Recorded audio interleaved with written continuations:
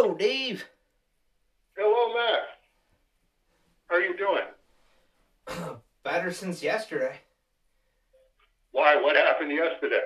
Well, yesterday they put in my new air conditioner, but for the past week or so, I haven't had AC in my house because my air conditioner was 23 years old and had no refrigerant. That kind of defeats the purpose. That's the breaker kept tripping, and called my dad, because it's an electrical thing. He's an electrician, and he's given me a couple of ideas, and then I'm like, okay, I'm thinking about it, and I'm like, nah, I'm just gonna call the number that's on the furnace for the guys that installed it, and the guy's like, well, it's $105 an hour for us to show up. I'm like, that's fine, just come take a look at it. I'm hoping it's a 5-minute fix, and walked, pulled in the driveway, walked up to it, went, it's 23 years old and has no refrigerator. I'm like, okay, how do I get a new one? And he's like, well, let me get you a quote. Right. So yesterday they came and installed it, and now the house is not hotter than outside. Terrific. And what did it cost for the visit in that case at $105 an hour? They did not charge me for that visit because they were only here for 5 minutes. And they knew they were going to get a lot more money when I buy the unit. Wasn't that nice of them? Service with a smile. There you go. Are we recording? We are indeed. Okay, we are recording. It's summer, which is not really peak Please Hold for Dave Sim season, and I decided, well, what the heck? Nobody's listening anyway. I have missed doing my Walter Winchell voice that I was doing for the Service in Hell with a question mark, and missed writing my Walter Winchell voice. So here's my Walter Winchell intro for Please Hold for Dave Sim, August 2023. It's Manly Matt Dow, the Ron Essler lookalike of the Baby Yoda generation, scrappy center for the amok, ensconced in Wisconsin's, not one, but count 'em, two rivers, testosterone-powered metaphysical counterpart to the vivacious, curvaceous, but genetically unrelated DNA, Delta November Alpha tests do not lie, Paula. The buck stops here, loud and proud. I done it, and I'm proud I done it. You want to make something of it? Progenitor of, come on, take another little part of my adolescent heart now, baby, Janice Pearl, and prepubescent Malibu Barbie got nothing on me, Natasha. Reprobate, ne'er-do-well, Vice Regent in Residence and Grand Lord of stately Dow Manor. And now here he is with Dave Sim. It's better than the intro I wanted to do. I was thinking it would make a nice business card, but it would be a very large business card. Or really small type. Really small type. I was thinking, I'm like, I kind of want to do the opening of the 70s Incredible Hulk show with, Dr. David Banner and the whole thing. And I'm going, I don't think Dave would get it. So, I think I'll let it go. But no, yours is a lot better. No, I would have absolutely no recognition of the Hulk show. I only know that Bill Bixby was Dr. David Banner, and he was from My Favorite Martian first of all, and then Courtship of Eddie's father. My favorite part, a couple Please Holds ago, or maybe it was just through Amok. It was through Amok. Somebody bought something, and his name was David. I forget the last name, but it sounded like one of the Bill Bixby. Because the deal with the Bill Bixby Hulk was he was David Banner, not Bruce Banner. Because as Stan Lee kept telling everybody the story, it was Bruce isn't a macho enough name To which Stan would reply, "What about Bruce Lee?" Oh, I never heard that one before. And then later on it was, "And what about Bruce Willis?" But so they changed it to David because Bruce was too effeminate. And so every episode he was David, and he would use a pseudonym. And every single one of his pseudonymous last names started with B. Like he was Bennett and Benning, and I'm trying to, and like I went on the internet and found a list of them because the guy who bought whatever, I'm pretty sure he was a David Banner alias. And I looked, I was surprised. Nope, it was not one. It was close, but it wasn't exact. And I emailed him, and he's like, "Yeah, I haven't heard that since I was 12." And I'm thinking, I don't know if that's an insult or a compliment. Probably a little of both, if I had to guess. Okay, as you've written here, I believe it's your turn to reminisce about Siler. It is indeed. And longtime listeners will remember the cliffhanger that I left on this one, which was the karaoke bar reopened in Minneapolis during lockdown, and this is the more I try to tell this story, the more I go, this is all pretty idiosyncratic Dave Sim thinking stuff. So I'm going to have to go like just a bit at a time.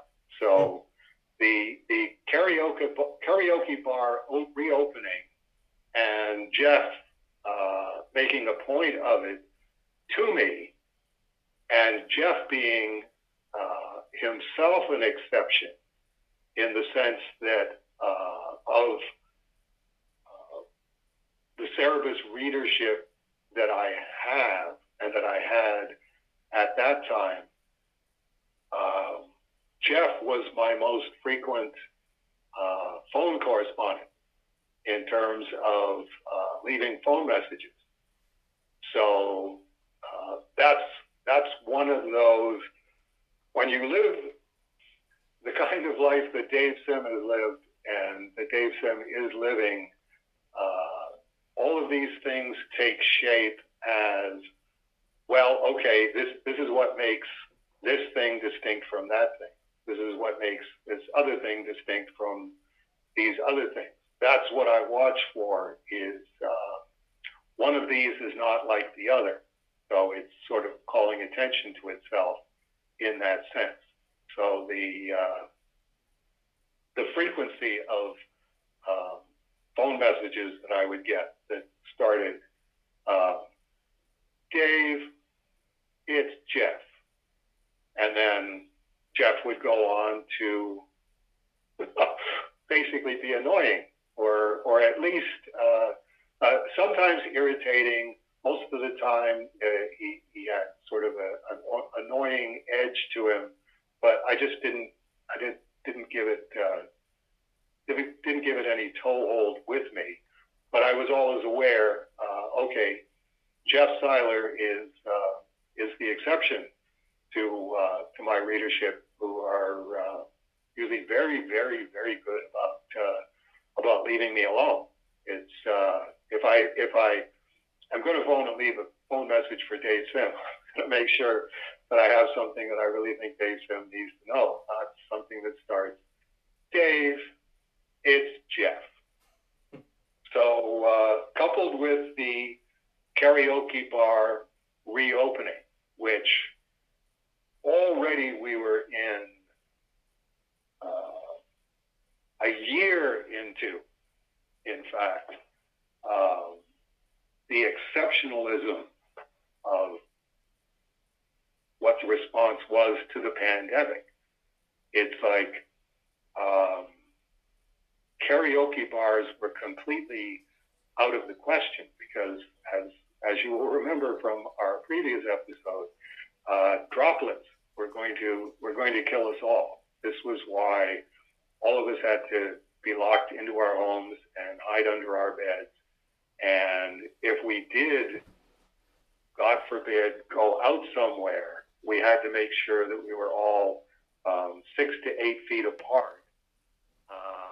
And if we were indoors, even more than that. Do you remember this? Do you remember the debate about how far apart people needed to be safe?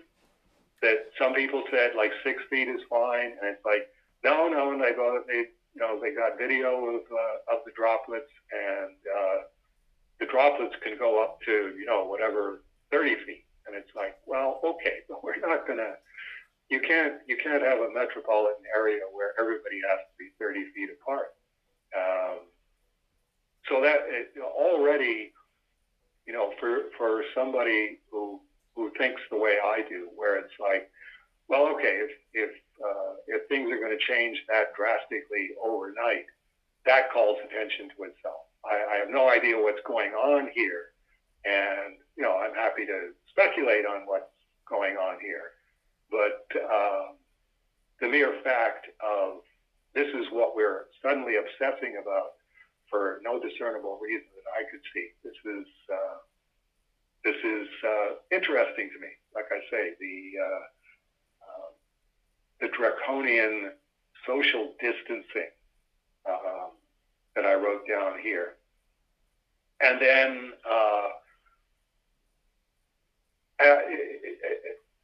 again, another element to it is the subjective angle of it. The fact that this is happening to me. Jeff Seiler is happening to me in a way that isn't happening with the other Cerebus fan, and isn't happening between Jeff Seiler and everybody else. So that kind of calls attention to itself. So, and Jeff is from Minneapolis, and Jeff makes a point of telling me that Minneapolis has okayed the reopening of either karaoke bars generally or Minneapolis's one karaoke bar. Do you remember Jeff talking about like the karaoke bar was a big deal for him? There were times where he would post things and he would say, "Okay, I have to go because my car is coming to get me to take me to karaoke tonight." And it was like it was one of them. It was Jeff. There's always a little detail that nobody's really going to care about, but he's going to make a point of saying something so that when it comes up later and, well, how could you guys forget that I like whatever? And it's like, well, Jeff, none of us really care.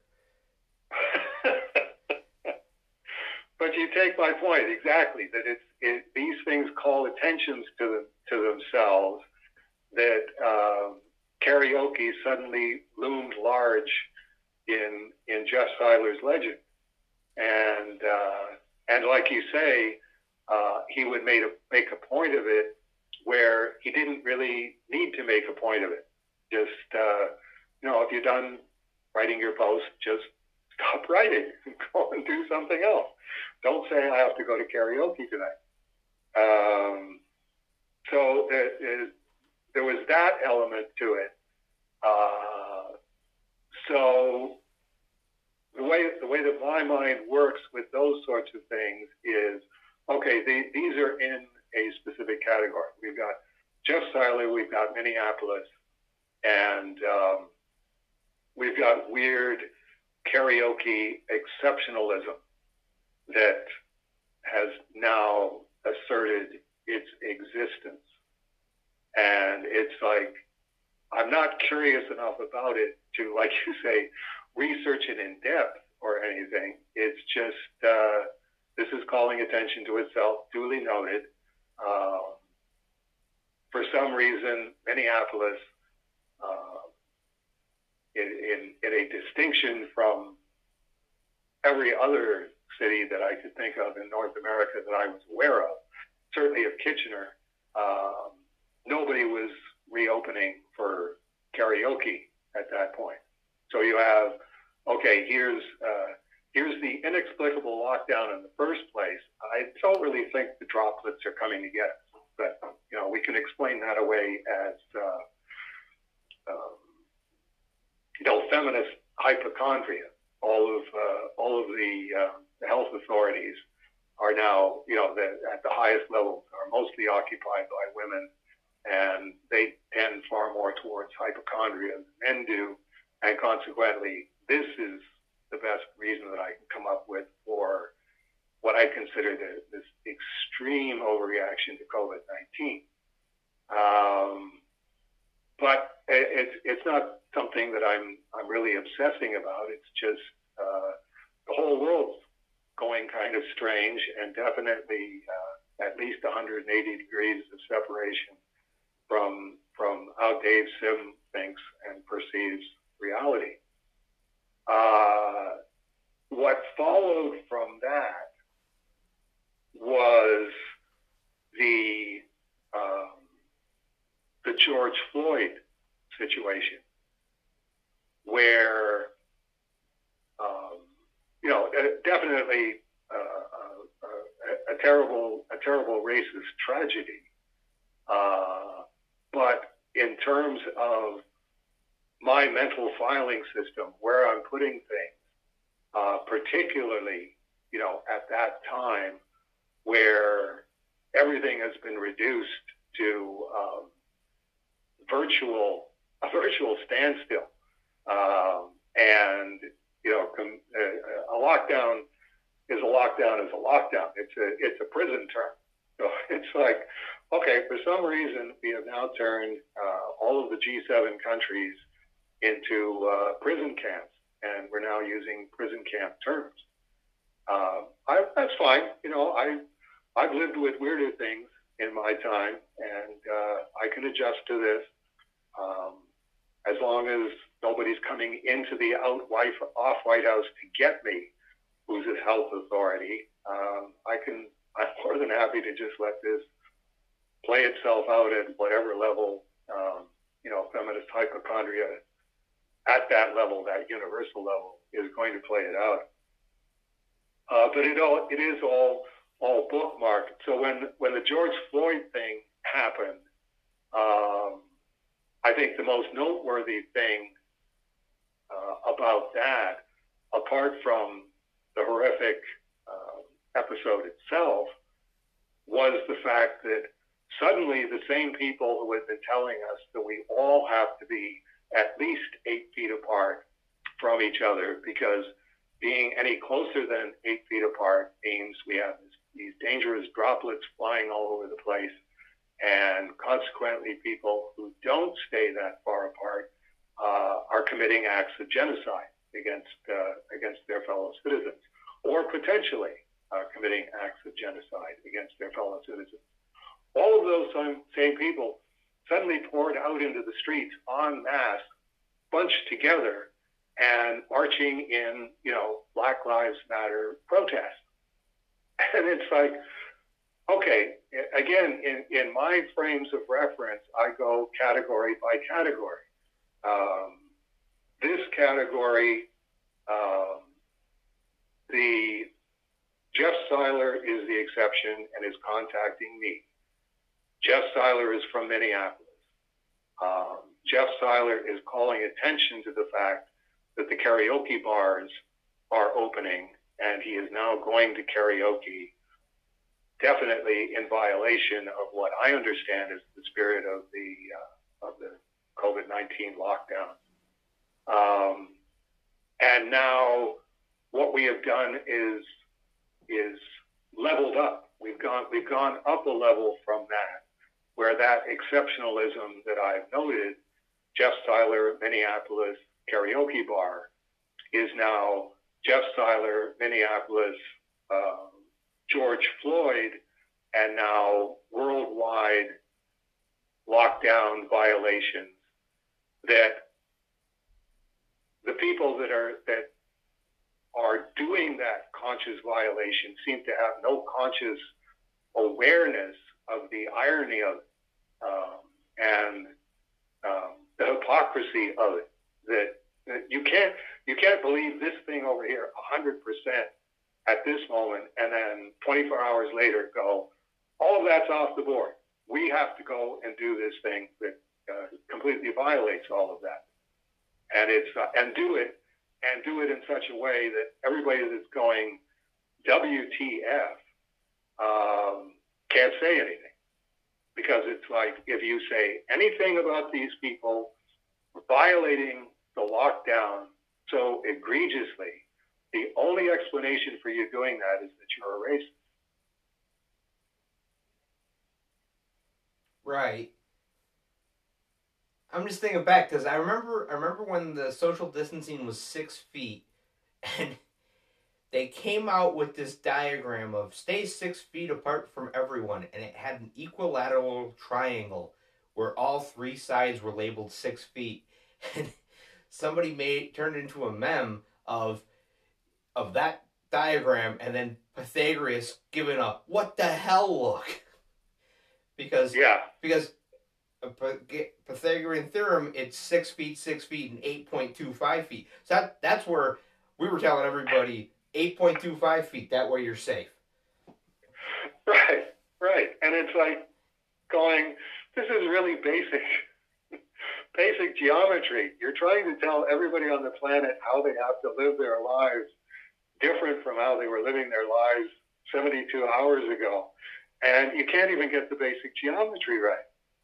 I mean, and then I remember my brother took my niece to a protest, and I'm like, what, you're doing what? And I was like, well, yeah, they're having a protest, and and I if you don't stand up, blah blah. I'm going, okay, how are you gonna stay 6 feet away from everybody? And it's, well, we're gonna wear masks. I'm like, okay, you're gonna not come near my house for a couple of months. I mean, let's just be realistic here. I mean, I understand. Bad things happened. The right to protest, yes, I can understand the impulse to want to do that. I just, I'm the guy that showed up at work wearing a mask, and everybody's like, why do you got a diaper on your face? And I'm like, because my wife's a nurse. She does home care. She's got elderly patients that if they get this, they'll probably die. Technically, if I don't wear a mask and I catch it and I give it to her and she gives it to them, I'm an accessory to murder. And people were, and like, my boss got in my face about that, like, that's not true. And I'm going, okay, legally, maybe not, but morally, I mean, I could have prevented, it's the Spider-Man thing of, you could have stopped the burglar who ended up killing your uncle, but you decided, I'm only looking out for number one. Well, now what are you going to do, Pete? Right. Right. And it's also there's never a control group. It's like you make your decision, you make your choices and you take your chances. And there's no, well, what if I had done this? What if Matt Dow had said, no, I'm just not going to wear a mask. And, well, we don't know because Matt wore a mask. I mean, it was getting kind of funny, too, because, like, the TeePublic site that we have the Amok store through was started selling masks. And I'm like, oh, cool, I can buy a nice mask instead of having the one that my mom made out of an old pair of my sleep pants. Because I needed a fabric mask, and my mom found a pattern, and she had a bunch of scrap fabric. Well, she had this pair of pants that I had outgrown that had devils on them. So I was walking around with devils on my face. And I'm like, okay, but it doesn't look the greatest, and it's not designed 100% the way. So I'll buy one of these pre-made, pre-printed masks. So I got a Miracle Man one with the Miracle Man logo. And it showed up, and it was a little too small for my face. And I'm going, okay, that's $6 I'm never getting back. Right. And then at work they gave all of us, as a safety bonus, they gave us tumblers and masks. And it was slightly bigger than the Miracle Man one. I'm going, okay, did you guys think about this when you put the order in? Like, some of us have fat faces. Maybe you want to get the big mask? Right. Since we're all going to be living this way from now on. I mean, that's the Amok TeePublic shop pretty much started with, I wanted to make a service mouth mask because I thought that'd be funny. And I'm like, this is the kind of thing that, everyone's got to wear a mask. People are starting to sell them where the mask looks like a face. let's just do the whole nine and see if how many of these we can sell. And yeah, it sold some, but by the time I got them up there, it was, well, masks are important, but not really. You know, it's August, it's hot. Do we really want to cover our faces? Right, right. And that's, I mean, I do enjoy that, you know, COVID, it quote unquote ended, and I'm going, no, it didn't end. We just kind of all stopped caring. Yeah. You know, there's Yeah, there's and it was that same consensus thing. The the consensus has been arrived at, and I don't remember anybody discussing this. I don't remember anybody voting on this. I just remember that no, masks don't do any good, and that lasted for about 3 months, and then no, masks are mandatory. well, With no, okay, how did you go from the first rationale to the second rationale without letting anybody else, any of the rest of us know that this was taking place? Again, on the assumption that we're all going to be living this way from now on. well, and it was weird too, because like I wore a mask up until the vaccine came out, and then I got vaccinated, and I'm like, okay, 2 weeks after my vaccination, or the second shot, because it was, you know, you had to get the one shot and wait a little bit, get a second shot. 2 weeks after that, it's okay, you in theory are fully vaccinated, and you no longer have to worry about it. I'm like, well, I don't have to wear a mask anymore. And somebody at work was like, well, how come you're not wearing a mask? I'm like, I'm vaccinated. And they just kind of looked at me like, why would you do that? It's like, well, I get the flu shot every year for the same reason, because, you know, my wife's in healthcare. This is the decision that I need to live with. And everybody was like, you know, and the best part was the people that were going, well, why would you get the vaccine? I'm like, because, you know, vaccines work. I didn't get polio as a kid. I didn't get smallpox. There's vaccines. And the people that were most anti-vax at work within 2 weeks caught COVID. And I'm going, see? You know, yes, needles suck. There's very few people who are like, oh, needles are the greatest thing in the universe. But at the same time, you know, you get a little poke, you feel a little sick for a couple days, and then you get on with your life. Or you isolate. Or you die, or whatever else. Again, there's no control group where you go, okay, how would my life have gone in my case if I had gotten vaccinated? And it's like, I don't know, because I didn't get vaccinated.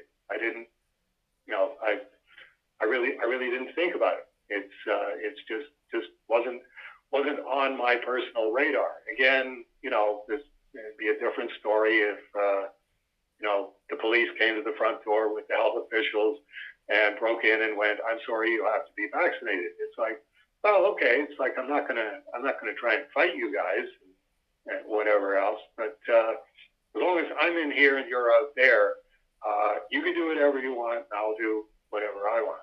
Well, that's kind of what I'm saying. I mean, so I'm gonna leave it at that, because again, I'm trying to tell a specific story. So that's the first part of the you know, how I react to things category by category.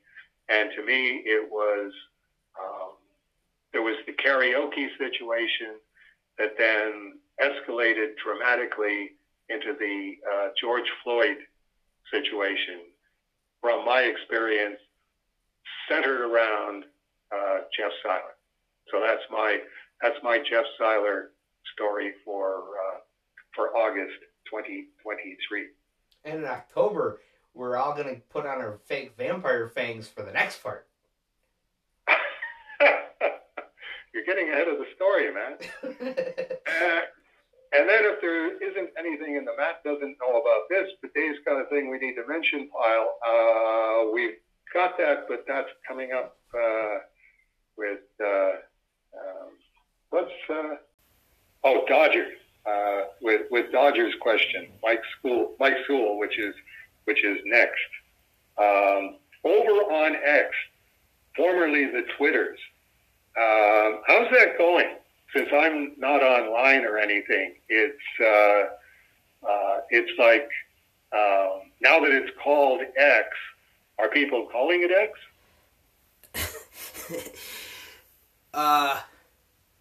Somebody posted a thing saying now that they've changed Twitter to X, that means that all the Twitter employees are either X employees, as in EX hyphen, or X, capital X employees.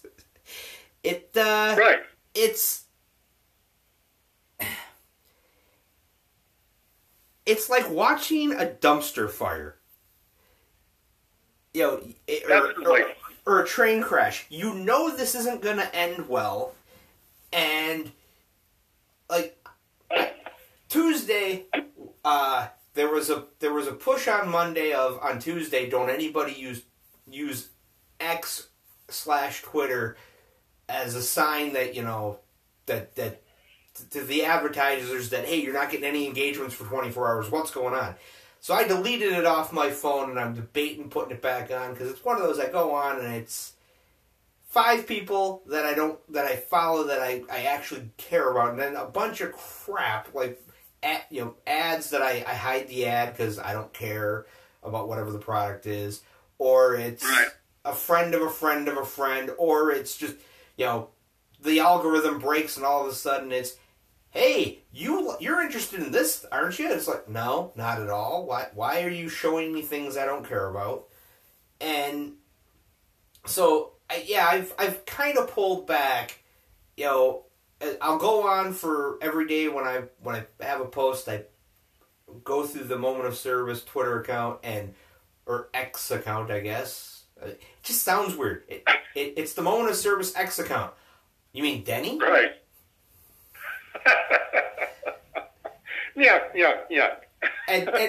But yeah, so I'll post a link to whatever today's blog post is, and whatever day it is. So like Monday, and then the link, or Tuesday, and then the link, and then there'll be a little button or a little notification thing that says, oh, you have notifications, and I click on it, and a bunch of people followed me. Okay, great. Or my other private personal account liked something that the Moment of Service account posted, because that's how the internet works. And then this question came up, and I'm going, okay, this is something that I will shuffle into the pile, and I left the window open for a week just to remind myself, hey, this guy has a question. Make sure that we ask this question of Dave, because otherwise I'm going to forget. It's going to be one of those, I swear I had more questions. Where are all these questions? And I can't find them because it's the internet. If it's not right in front of you, it wasn't really important. So you go through the Moment of Service X feed, and look for something that's in the question category.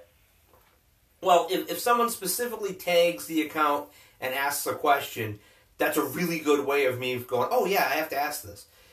Okay, that's what the that Moment of Service is about. Yeah. They asked the account, and that's you. Yeah, because Tim gave it up, because Tim was doing it for a while, and after a year, he's like, well, I should probably just turn this over to you. And I'm going, okay. Thanks, I think. I'm just old enough and just Luddite enough to go, they come up with a new app, and this is the new hot app that all the kids like, and I'm going, I'm not a 13-year-old girl. What do I care? That was Twitter to me when it first came out. I'm not a 13-year-old girl. What do I care? You get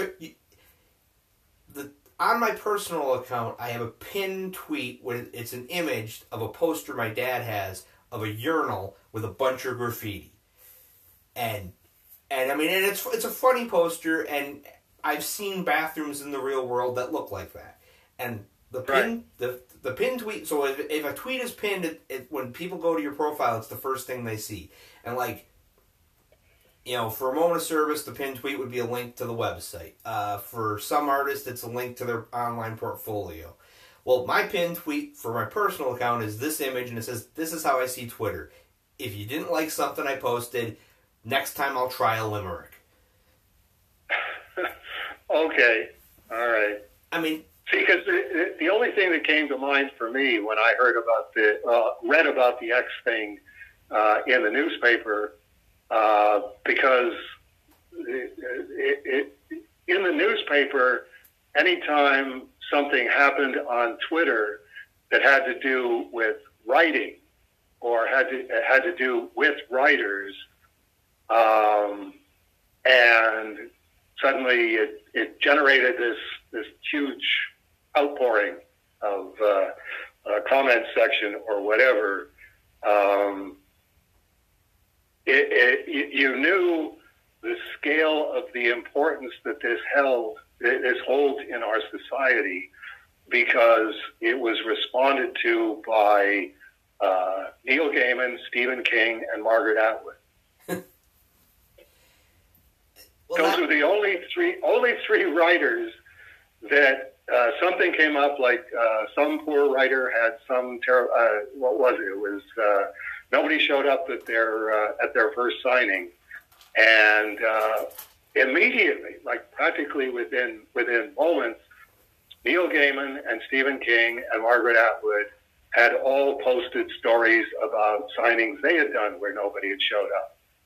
And it's like, well, it's very nice of them to do, for somebody who's on Twitter and a writer and going, I feel like killing myself kind of thing. Well, why is it just those three writers? So I was curious if this is now a situation because of Neil Gaiman's high standing on the site. Is he now Neil Gaiman X-Man? I should ask him that. That's a thought. I've had interactions with Neil every now and then where he he'll tweet something and he gets 5,000 responses, and sometimes he sees them and sometimes he doesn't. And I've had a couple, like when the Comicsgate thing blew up, I had said something about it to him, and his response was that the little interaction he had was people who are part of Comicsgate trying to tell him he didn't know anything about his own career. And that was when he washed his hands of them. He's like, I'm not dealing with you people anymore. You're literally telling me I don't know what I did. That how I broke in, the dues he paid, all that stuff. They're telling him he doesn't know Sandman, when it's like, pretty sure Neil's the guy that knows Sandman better than anybody else. Yeah, but at the same time, Kevin Eastman makes the point that he tried to change his entry on Wikipedia because they had him born in the wrong city in Maine. He was born in Portland, and they kept changing it back. So to this day, he's now, I forget the other location, but they're quite insistent. No, you weren't born in Portland, and we would appreciate it if you'd stop messing around with our absolute truth here. Anyway, okay, moving on to Estimp, a.k.a. Zine Love, a.k.a. Les Sorno Zines, Yay Sorno Zines, at Yeston Pettigrew. So that's their handle. Yes. That's them contacting at A Moment of Service. I got that right? I was gonna just say a guy on X/Twitter, and I'm like, nope, I'm gonna put what it actually says the name is, because I looked at it and went, Dave's gonna have fun with this. You can't. Well, Dave's definitely going. All right, and how much time do you people spend on this? Not pointing fingers. I spend 3 hours reading John's Gospel Monday and Wednesday, and you obviously think that's lunatic behavior. No. Anyway, okay. Someone on Facebook was asking a question about Glamour Puss. They know that there were different versions sent out, a retailer version and a regular version. There was also mention of a fashion industry version being sent out. Did that happen? And yes, it did. Yes, it did. And I, as a matter of fact, I never think about this because, you know, Glamourpuss is definitely in my rear view mirror at this point. But there were two versions of the fashion industry version, and I got Rolly to take a picture of me today, holding one of them up. You'll be emailing that to you, along with the stay flat that they were mailed out in, which had a stamp in the corner. Pick it up right here. This was the JetCon self-sealing corrugated mailer, and I got a stamp made up that says, "Your Glamourpuss Platinum VIP Access Pass enclosed," and that was on the front of the stay flat. And then I got the addresses printed up. This was one of those. Boy, did this look like a great idea on paper. This can't possibly not work. What I did was, where are we here? Now I've mislaid it. Have I mislaid it, or just turned it upside down, or what have I done? Where is it? Anyway, yeah, the fashion industry edition. I'll read the back cover of it. You'll have, like I say, you'll have a photograph of the front cover, and I'll talk about that in a moment. This special fashion industry limited edition version of Glamourpuss #1, in parentheses, which doubles as your platinum access or gold access VIP invitation to all Glamourpuss events in 2008, has been mailed to the Glamourpuss guest list, a select group of executives and editorial personnel employed by these fine North American fashion, lifestyle, and women's magazines. And like I say, this is on the back cover. Excuse me. And then the list is Chatelaine, Elite, Fashion, Flair, Glamour, Harper's Bazaar, InStyle, Lulu, Lucky, Nouveau, Nylon, Redbook, Self, Style, the Oprah magazine, which was still coming out at that time, Threads, Vanity Fair, and Vogue. To find out more about your Glamourpuss VIP Platinum or VIP Gold access, visit www.glamourpusscomic.com.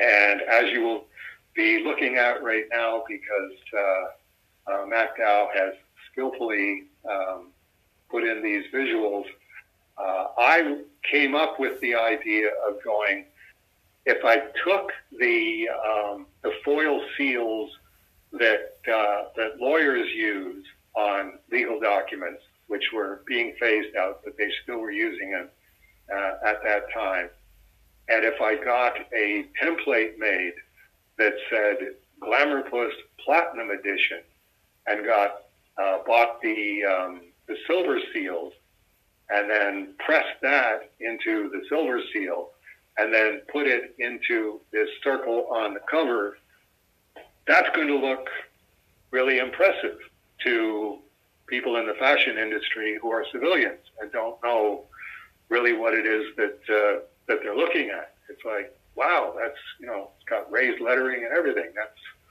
That's really, really cool, was the idea. And the idea was that I went and bought a copy of each of those magazines that I just listed, counting them real quickly: 1, 2, 3, 4, 5, 6, 7, 8, 9, 10, 11, 12, 13, 14, 15, 16, 17, 18 fashion and lifestyle and women's magazines. Went and bought a copy and tore out the masthead, which is the list of everybody that works at the magazine. Fashion magazines are kind of notorious for not paying people real well. So one of the big job perks, particularly for the lower orders, is that you get your name in the magazine, as long, you know, practically down to intern. And that is, well, at least I can get a copy of the magazine or buy a copy of the magazine and show all my friends and relatives, here's my name down here. And arbitrarily, I would go, okay, publisher, editor-in-chief at the top, how far down do I go to the bottom of the platinum level? And everybody below that is gold access level. And did the gold foil for the gold foil level, and basically got mailing labels printed for each of the magazines that had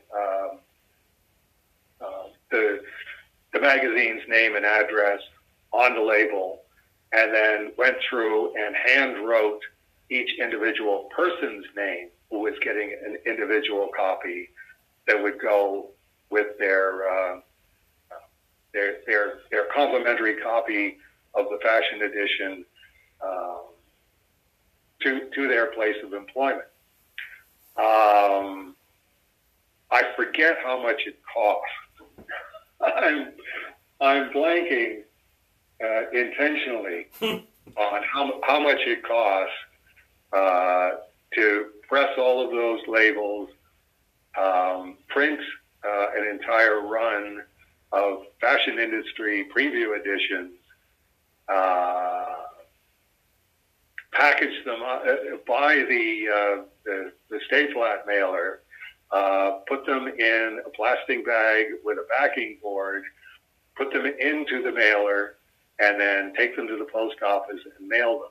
Ballpark at that time, 2008, I think it was at least $4 or $5 to mail each one of them. And the idea was that however many people that I heard from, I could just send them invitations to events at comic book conventions, which wouldn't be at the actual comic book convention. It would be at a fashion industry style bar in proximity to the comic book convention. Basically, find a place where they're not doing exactly land office business. Can I hold a Glamour Plus party here? Explain the concept to them. I figure, well, yeah, we're all a place that's just opened or whatever, but is pretty well upscale, and have business attire invitations. The only place that happened was at the last signing in 2010, which Margaret and any number of people who were at the last signing, and we have photographs of everybody in business attire at the upscale bar that Callum arranged. Strange Adventures store owner for everybody to go to. That was the only Glamour Plus party that happened. Darwin Cook and his wife were there. So that was the concept, was people that aren't afraid to wear business attire and actually think, this would be pretty cool, go to an upscale bar, wear business attire, would mix and mingle with people from the fashion industry, and we would get some sort of cross-pollination going on around Glamour Plus. And like I say, ballpark, how much did all of this cost for me to put together? $12,000, $14,000.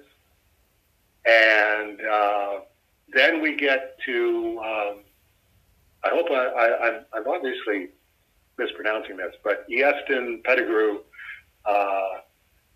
Do you know whether Dave got a reaction from any of the fashion copies that were sent out?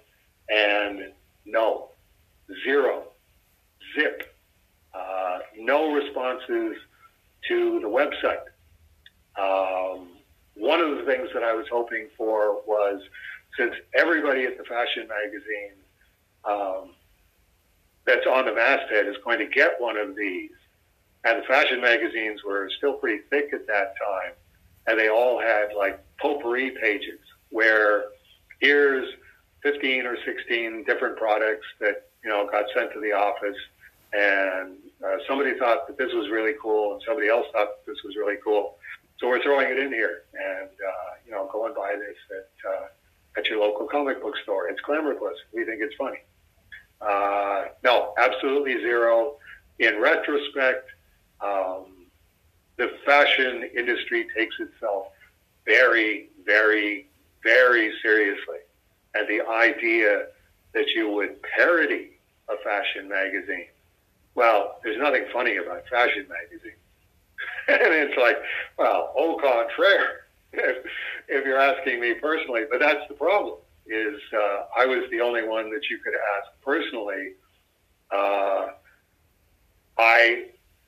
Only after I went through all of that did I remember that Harvard Lampoon, the precursor of the National Lampoon, had the same problem happen when they did their Vogue magazine parody.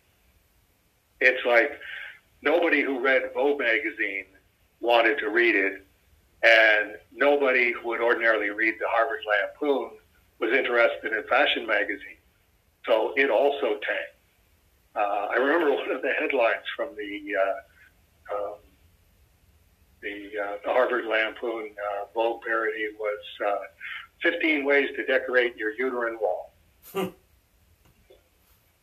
See, that's funny. I thought it was funny, but it's like anybody that saw that in the newsstand who was a fashion person went, that's not funny.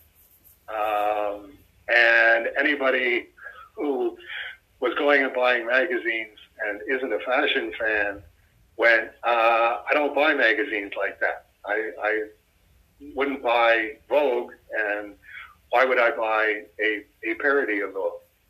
So there you go. There's the response to that one. I do have the mental image that I had was the dumpster out back of the Condé Nast building, because what I found out researching all of the fashion magazines is that almost all of them were either published by Condé Nast or were in the Condé Nast building. Consequently, I pictured the dumpster in behind was just absolutely chock-a-block full of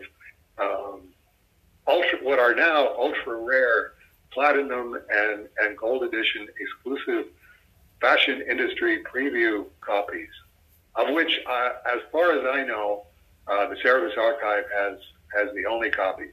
If anybody wants to take issue with that and say, no, I got one of those, I might have sent one to Margaret, Liz. You sent me a gold one. You got a gold one, did you? Okay. And then another gold one turned up at the store my buddy was working at, and he's like, hey, do you want one of these? And I'm like, Glamourpuss #1? No, I ordered like 8 copies, trying to goose numbers up, and I ended up buying them all. And he's like, well, it's a gold one. I'm like, oh, yeah, that one I want. And he's like, what? And I'm like, well, they're all serialized, so technically, if we have the list of who got what, we can track down who had this and decided they didn't want it anymore. Right. And you did that. No, it's on my to-do list. There's only one guy that would have the list that I'm talking to. I was just kidding. I knew you didn't do that. But My all-time favorite was the Glamourpuss website. If you had access, you could vote on article titles for the covers of upcoming issues. And you could submit submit article ideas if you had them. And the only title I could come up with that I was going to submit, that I was one of those, by the time I thought of it and was going to submit it, the website had kind of sort of gone away. Like it was there, but it wasn't active type thing, was Babies versus Puppies, what's the fashion accessory this season? Good one. And when you pitched me on, hey, do you want to pitch stories for Glamourpuss? That was an article that I'm like, I really should try writing that article. I'm like, the problem is it's just a headline. There is no substance that would make it funny. Again, au contraire. All you'd have to do is read one of Paula's fashion magazines and go, I can do that voice. That's it does have a manner that begs to be torn apart, but it certainly doesn't perceive itself that way. Well, that's when I was doing my research for trying to write for Glamour Puss. I bought an issue of Vogue, and it was okay. I'm gonna take this apart and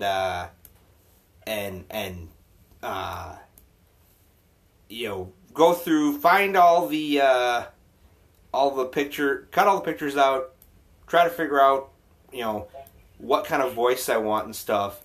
And the big thing that blew my mind was, for the same price of a regular floppy newsstand comic, I could get something the size of the phone book of the town I live in. And now, granted, it's 90% ads, but when you're looking for images, the ads would still work. I'm like, why can't we have comics this thick for this price? And the answer is because nobody's gonna pay for an ad in Superman what they're gonna pay for an ad in Vogue. Exactly. And that model collapsed. The fashion magazine model collapsed because of the internet. It was you want to know what the fashion show that's going on in Milan right this minute is like. Just go to this feed and you can watch it. You can watch it on your high definition television if you want. You don't have to wait 2 months for somebody to print a postage stamp sized photograph from it saying, okay, here's one of the dresses. I don't want to see one of the dresses. I want to see all of the dresses. And the internet is far more capable of doing that than fashion magazines were. They're still holding their own, but it's the same thing that happened in newspapers. The license to print money, because of the money that came in on the classified ads. As soon as as soon as you got Craigslist, the classified ads have just been knocked out of the batter's box. That's it. That doesn't change back the other way at any time. One of the things I've been thinking about as a fundraiser for the last 4 or 5 days, because I actually went, okay, I don't know if I have to start selling artwork if the situation is getting that grim. So I started looking at the Glamour Puss artwork, and it's always difficult, because it's like I'm looking at the artwork, going, okay, which one would probably bring in the most money? And it's like, oh, I really like this one, and it's like, yeah, but would it bring in the most money? And it's like, I don't know, I really like this one, and the more I look at it, it's like a bird's head. You're sort of like tilting back and forth and going, I can't see this through the eyes of others. But one of the things that happened was there have been 2 or 3 occasions in the last few years where I've gone through all of the Glamour Puss artwork that I still have and gone and doing that. Which ones am I going to sell? Which ones am I going to start with?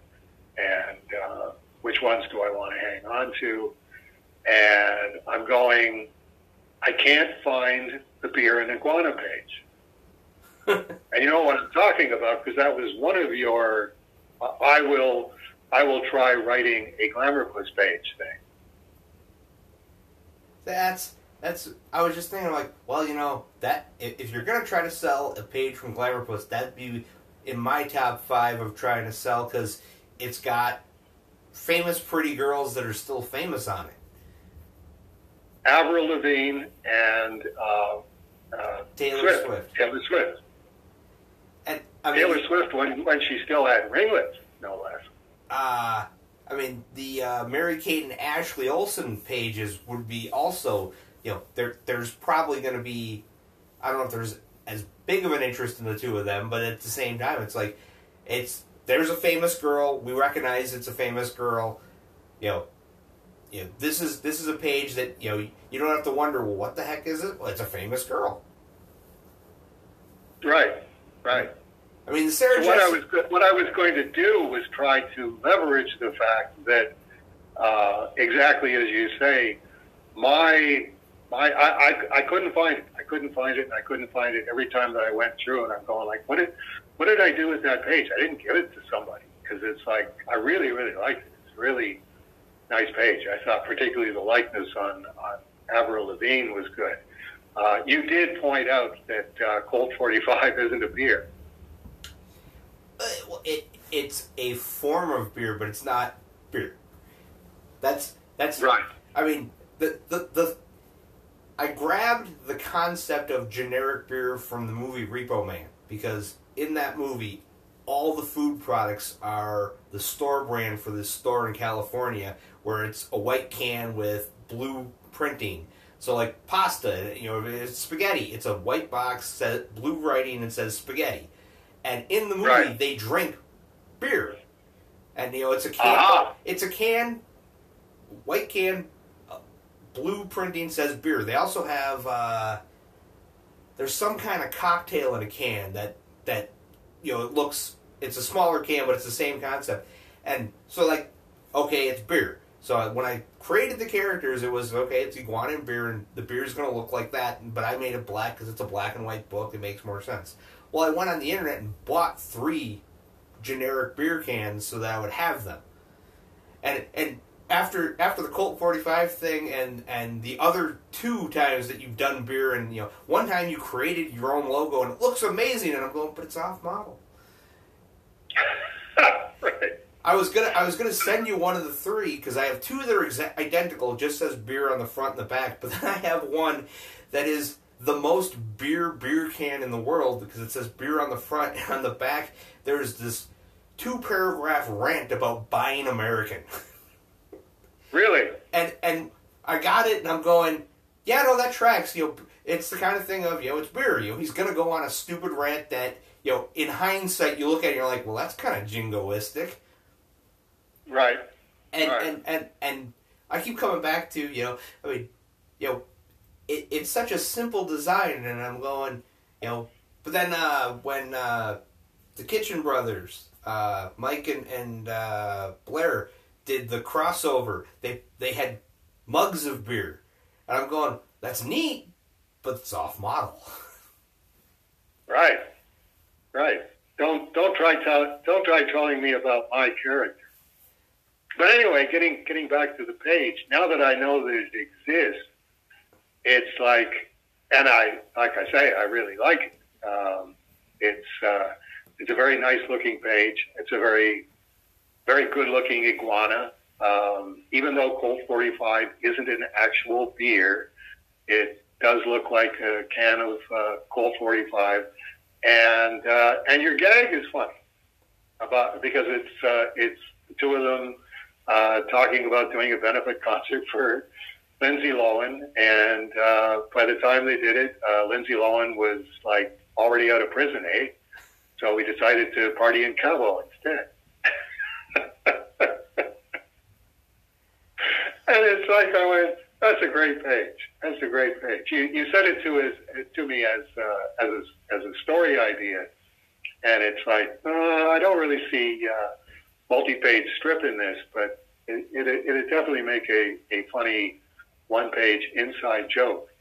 It's like, now my question is, the deepest pocketed Cerebus fans who listen to Please Hold for Dave's Film and are A Moment of Cerebus devotees, how much are you people willing to scrape together between you to buy Matt Dow, the beer and iguana page?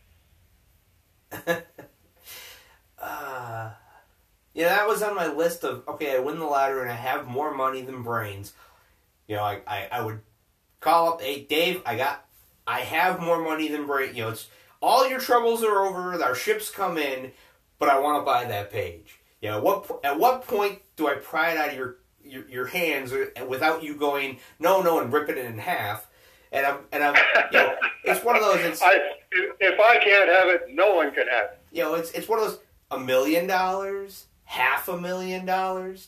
I mean, at a certain point, my ego goes, well, it's got to be in the six figures, and then the little voice goes on of, Dave probably could sell it for $1,000 right here, right now, if somebody had the money. It's like, yeah, but no, that page is really nice.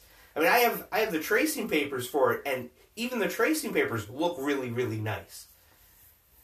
There you go. So what I'm trying to do is, I have no shame. I'll leverage anything at this point. So it's like, if you're listening to me, you are already a Moment of Cerebus devotee. You are already a Please Hold for Dave Sim devotee, and you know how tirelessly and how thanklessly and how relentlessly, day in and day out, on your behalf, Matt Dow labors, time taken away from the bosom of his loving family. All right, that's a bit of a stretch, but you see where I'm going with this. It's like Matt gives and gives and gives and gives without asking any reward whatsoever, which I do as well. It's like I give and I give and I give. And so many of you say, we really, really appreciate how much you give, Dave. And I appreciate that. I really do appreciate that. But it's like, okay, in terms of dollars and cents, how much in the same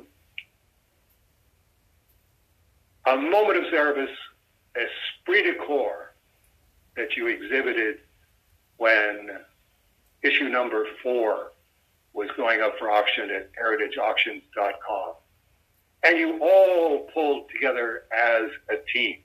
Apologies to Pink Floyd. You see where I'm going with this. Well, the footnote on the number 4 is we pulled together as a team to get blown out of the water in literally 30 seconds. Right. But that has because it was a pretty significant amount of money. I mean, to get blown out of the water in 30 seconds. There's a part of me that's going, well, Dave, I mean, you have the art, you have a scanner, we have access to a printer. We could do prints of that page and sell them for, and, that's the part where it's, okay, a stay flat, Rolly's time, the printing cost, signing them, you could put platinum seals on them if you had platinum seals left, But then, it's okay. It's one print. It's not going to be a 10-pack. At what point does it sound like we're no longer pigs? We're starting to turn into hogs. And I'm thinking, $50, $60. I mean, there has to be a profit here. But you could sell a print, and I would Scout's Honor print up for everyone that buys them a copy of Time Machine and a Coat Hanger, the making of the page, the Glamourpuss Archive ash can that I made years and years and years ago. And I've posted parts of it, but I've never posted, I don't think I've posted the whole thing. Mainly because it was one of those I have to go back and there's, page 7 has half a blank page just because of the formatting, so I was going to put a funny cartoon in there. But I will finish up the Glamourpuss Archive ash can and offer to anybody that offers to buy a print, if Dave wants to sell them, just to see what kind of interest there is. And this is the part where Michael and Margaret and Jen go, we'll do it, and that's the end of the income. So Dave wants to know how much money for the actual art with his fingerprints on it and the pencil smudges and Actually, it's pretty clean. There's, I was surprised that, but I forced you to digress right there. But yeah, we're gonna leave it at that. I think everybody knows exactly what we're talking about. It's Merry Christmas for Dave and Matt, and massive guilt for everybody else. I mean, I still like the print idea just because I'm a big fan of, hey, we should do prints.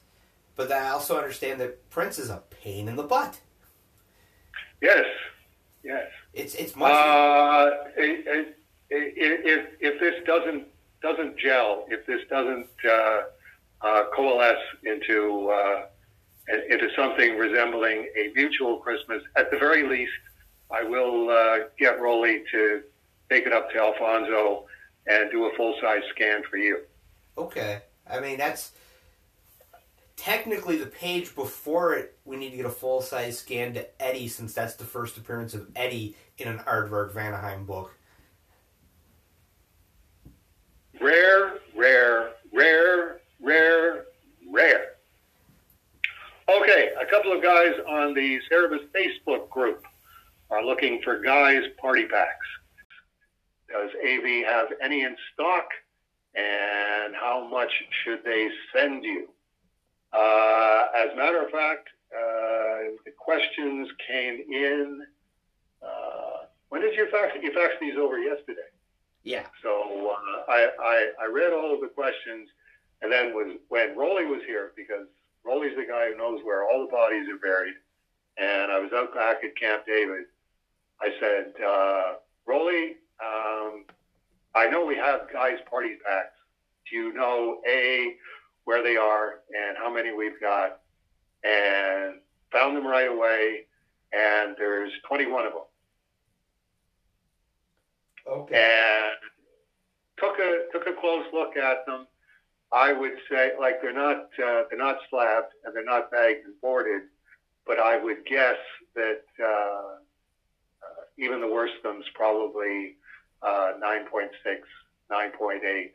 I can get Rolly to go through and go, okay, first come, first serve gets the best condition copy or copies. And I would leave it as, well, what's it worth to you? This is a Facebook group, guys, and I guess a couple of them were talking about it. If you were talking about it in terms of, I haven't been able to find one of these, and I really, really want one. And it's like, well, I really, really like money.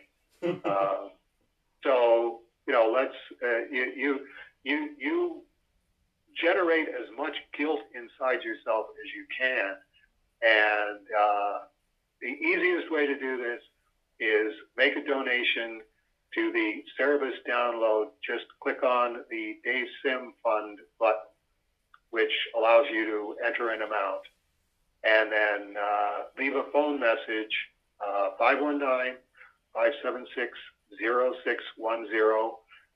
Don't worry, you're not going to interrupt my work. You're not going to wake me up. The ringer is always turned off. It's 24/7. You could, if you decide to do this, you can do it at 3 o'clock in the morning. You can do it at 2 o'clock in the afternoon. Doesn't matter. I'm not going to hear it. Also, I'm the only one here who does hear the phone messages, so there's no danger of it getting lost or anything like that. If you're one of the usual suspects on the Cerebus Facebook group, we probably already have your address. Just leave a phone message saying, it's Craig or whoever it is, and I know you've got my address. I would like it personalized, please, and I've already paid for it at Cerebus Downloads. And then I will either just sign it or sign it and personalize it to you, and then get Rolly to mail it to you when he comes in on Thursday.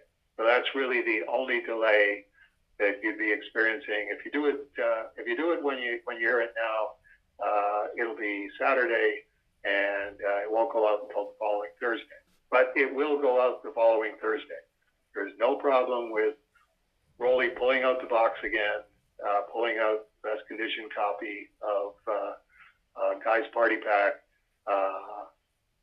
me signing and personalizing it, him wrapping it up, taking it to the post office. Boom, you'll have it a week later. Ironic that there's 21 of them. Why is that? Because you got to be 21 to drink. I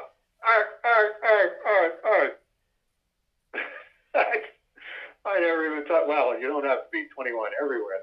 There's different drinking ages in different environments. But yes, typically you have to be 21 to drink. So okay, that's good. Okay, we are moving on to the Dodger, Mike Sewell. Okay, questions. Sorry, my question is so late this month.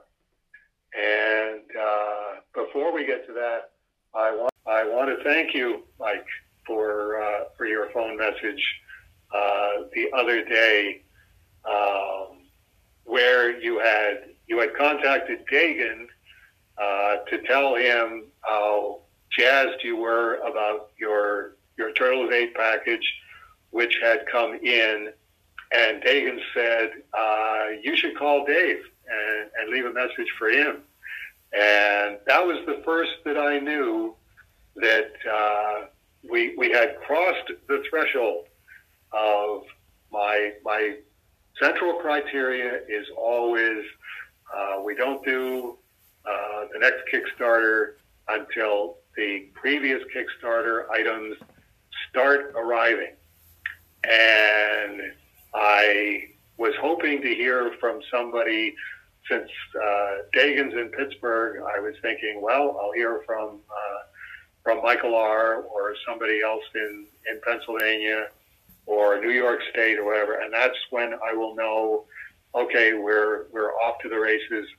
But I got to tell you, Lompoc, California, and it already is there. That means we are definitely in a complete safety zone, and we can now I can now definitively say that Dagan has the go-ahead to launch the Last Day hardcover Kickstarter, where the Last Day hardcovers are all already printed and are ready to ship. So it'll be a very, very short Kickstarter and a very, very short, the absolute record shortest fulfillment time. To the point where this is the first time I can look down past the present arrivals, Turtles 8, the next arrivals, the Last Day, and say, as I have already told David Birdsong, you're going to be next with the Miracle Man Bark, Cerebus in Hell with a question mark, first one that we're going to Kickstarter on that. And David Birdsong gets to try his hand at, this is my book. Dave did some tweaking on this, but it's almost all my own material. Here's how David Birdsong does a Kickstarter. So we will see, first of all, how long it takes David to get his Kickstarter up after the Last Day hardcovers are arriving, and looking forward to hear about that so that I can go, well, I'm not sure what I'm going to contribute to it from the Cerebus archive of Cerebus in Hell with a question mark material, but definitely a Kickstarter devoted to Miracle Man Bark. That's a place that I'm gonna sell that stuff, and just waiting to hear from David Birdsong on that. The T8 Kickstarter, there's a slight snag with the 75 More Sleeps book, Pieces of Turtles 8, 8.3, and one of the other supplements. Those are getting delivered, I believe, within a week. So those if you're getting on those packages, you got to wait but those are going out as soon as they come in.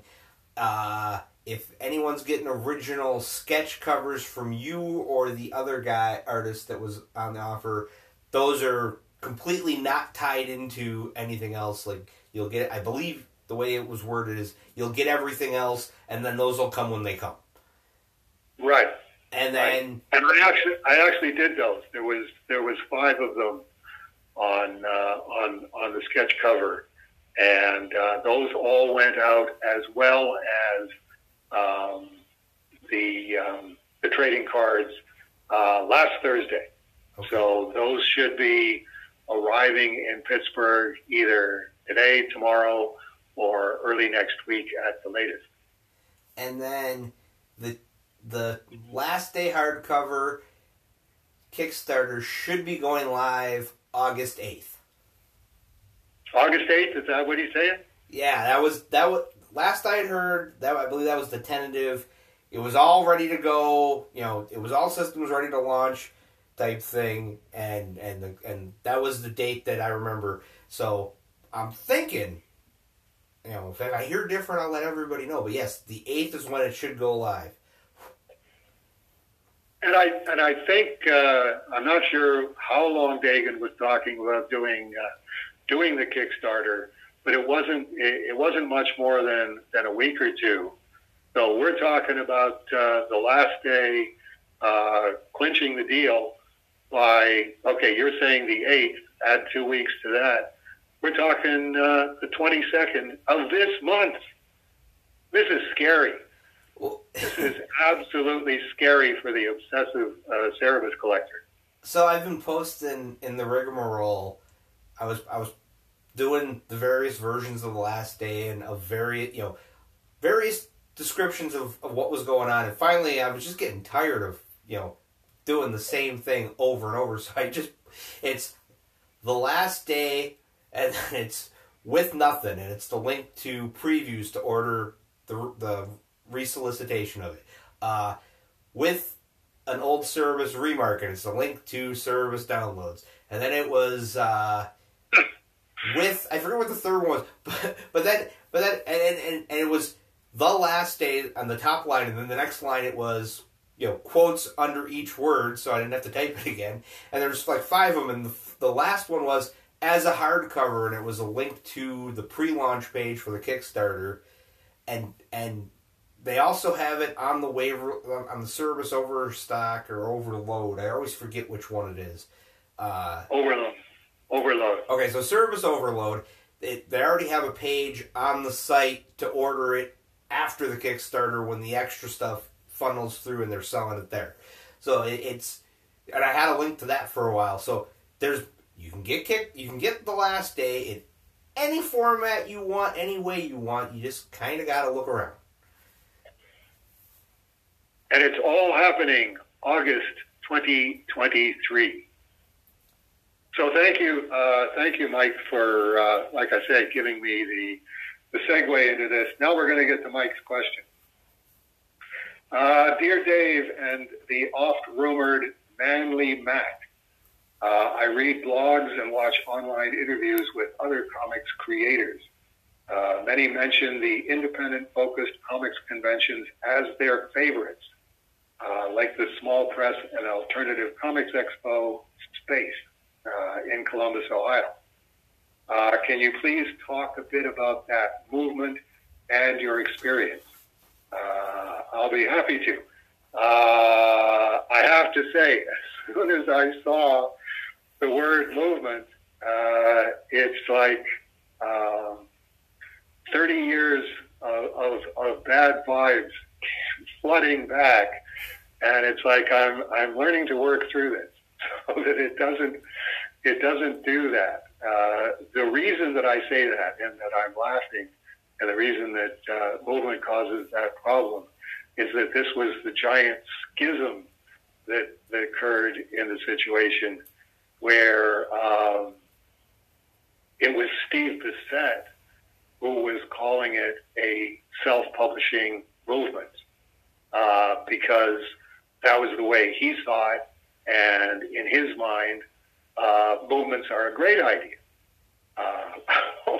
I won't make the obvious jokes attached to this, but Steve Bissette's definitely over in the movement camp, where if there's something that you're doing or you're wanting to do or you're getting people to do, and it's a good idea, and you start getting more and more people doing it, call it a movement so that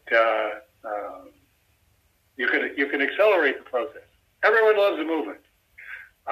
Somebody who didn't love the idea of a movement and didn't love the idea of calling something a movement was Jeff Smith. This definitely raised his hackles of, I don't really want to be part of the movement.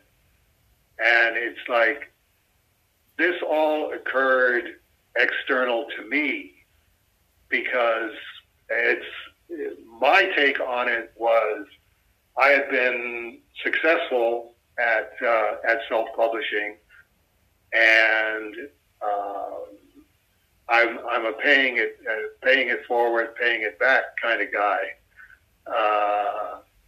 to this day. So that was my side of it. And anybody who was self-publishing or wanted to self-publish and wanted my help, I was always very emphatic to them. It's I'll help you when the time comes, and it will come for you if you're successful. You help other people. I'm not going to charge you a consultant fee. I'm not going to ask for a percentage of your sales. None of that kind of stuff. It's like, here's the information that I have. Here's what I know. Here's my experience, and I'll be happy to walk you through all of it. I remember Carol West was still here, and I was trying to get work done, and I had been sort of up to my eyeballs with self-publishers asking for help. And I'm down in the studio. Carol comes to the top of the stairs, and she says, Jeff Smith's on the phone. And I said, ask him what it's about. And she goes away for like 3 seconds and comes back and goes, he says, bone. And it's like, okay, yes, very, very good point. It's I was looking for, give me a snapshot of what it is that you're asking about. I can maybe just relay the answer through Carol. No, this is Jeff Smith. This is Bone. There is only one Jeff Smith, and there is only one Bone. Hi, Jeff. What's up? And then talk for, whatever, 40 minutes, whatever it is that he wanted to talk about. Now, sometimes it was, well, what about a movie? What about merchandising? Have you signed for a movie? Why haven't you signed for a movie? What do you think is wrong with movies? And it's like, okay, well, I'll be happy to answer that, but there's no short answer to that. But again, all of this was, I'll do this for you. You do this for others when your turn comes. And it's taken close to 30 years to get to the point of going, okay, I think I can understand a lot of what was happening there, that there's only so much that you can do. It's like I'm keeping a monthly comic book on schedule and flying out to 26 different cities on the weekend to promote the book and do interviews and all that kind of stuff, and comic store signings, and helping all of these self-publishers, where it's like, I've already explained this probably 8 times in the last week, and certainly 10 times at the last convention that I was at. But this is the first time that you heard it, so yes, let me try and erase my page, or letter put in the panel borders, or spot solid blacks, while I listen to you explaining at length. And I already know what you're saying, what you're going to say, where it's going to lead to, but I have to be patient and let you, go through all of that and then say, okay, A, B, C, D, and E. That's all I have to say about it. Those are the options. I picked B. You can pick any one that you want. And it's like, okay, that would usually take care of it. Jeff was in the situation of being the biggest self-publishing success since the Turtles. And the Turtles had been the biggest self-publishing success since ElfQuest. Cerebus was never anywhere near that category. And it is a different category, which is why I cite the story of ask him what this is about. And it's like, Bone. And it's like, right, okay, he's Jeff Smith, and, I knew Kevin and Peter not right at the onset of the Turtles thing. I knew Wendy and Richard a year and a half into the ElfQuest situation. It's a much scarier thing. It's a much it's really, really elevated tension. And one of the things that was happening to Jeff was everybody, not thinking what this sounded like, was talking about, right, we have to find the next Bone. And it's like, Jeff didn't want to hear that. We don't need the next Bone. We've got Bone. Let's work on Bone first. And I'm working on Bone first. And how does this work? And it's like, I could help with that, but I could only help indirectly. I wasn't at Mirage, and I wasn't at Warp Graphics, and I didn't see, the Have a Cigar Pink Floyd thing where everybody wants onto your boat and everybody's trying to be your best friend. So there was a specific tension there, and then I came to understand this was why the movement thing bothered Jeff so much, because it sounded like, this is starting to take off. I want to do the best thing that I can for this. I want to be John, Paul, George, and Ringo. I want to be Elvis. I don't want to get subsumed in with, all of these second and third stringer people who aren't in that category. And I have this awful feeling that this is what you people are all trying to do, is to, let's subsume Bone within this, quote, movement and find a bunch more of these. And it's like, if I had been at the center of that, I would be saying, that's not what we're talking about doing. It's like ElfQuest was 1978 was when that took off. The Turtles was 1984. You're not going to find the you can go looking for the next Bone. You're not going to find it in 3 months, no matter how interesting ways you have beating the bushes. It's going to be years for another one before another one of these turns up. But like I say, the guy that's going through it doesn't want to hear that. My experience, getting back to the question and trying to explain, okay, this is why movement, anytime it's attached to self-publishing, Dave Sim goes, oh God, not this again. Looking at the back cover of Cerebus number 160, if you're asking about the secret origin of independent focused comics conventions, it was a comic art metaphysics thing, I think, where I didn't create it, but it happened. And it happened October of 1992 when I was doing the Great Eastern Convention's 1992 U.S. tour. which was taking everything that I'd learned from the '82 tour and going, okay, let's do this more sensibly. It was Fred Greenberg's Great Eastern Conventions. He was holding conventions in probably 15, 16 different cities, and he had gone, let's keep this really basic. Keep it simple, stupid. You want to rent a large-size meeting room or a small ballroom at an affordable hotel near the downtown. You want to put in 30, 40 tables. You want to charge a reasonable amount for them. You want to do a one-day show. They set it up early Sunday morning, late Saturday night.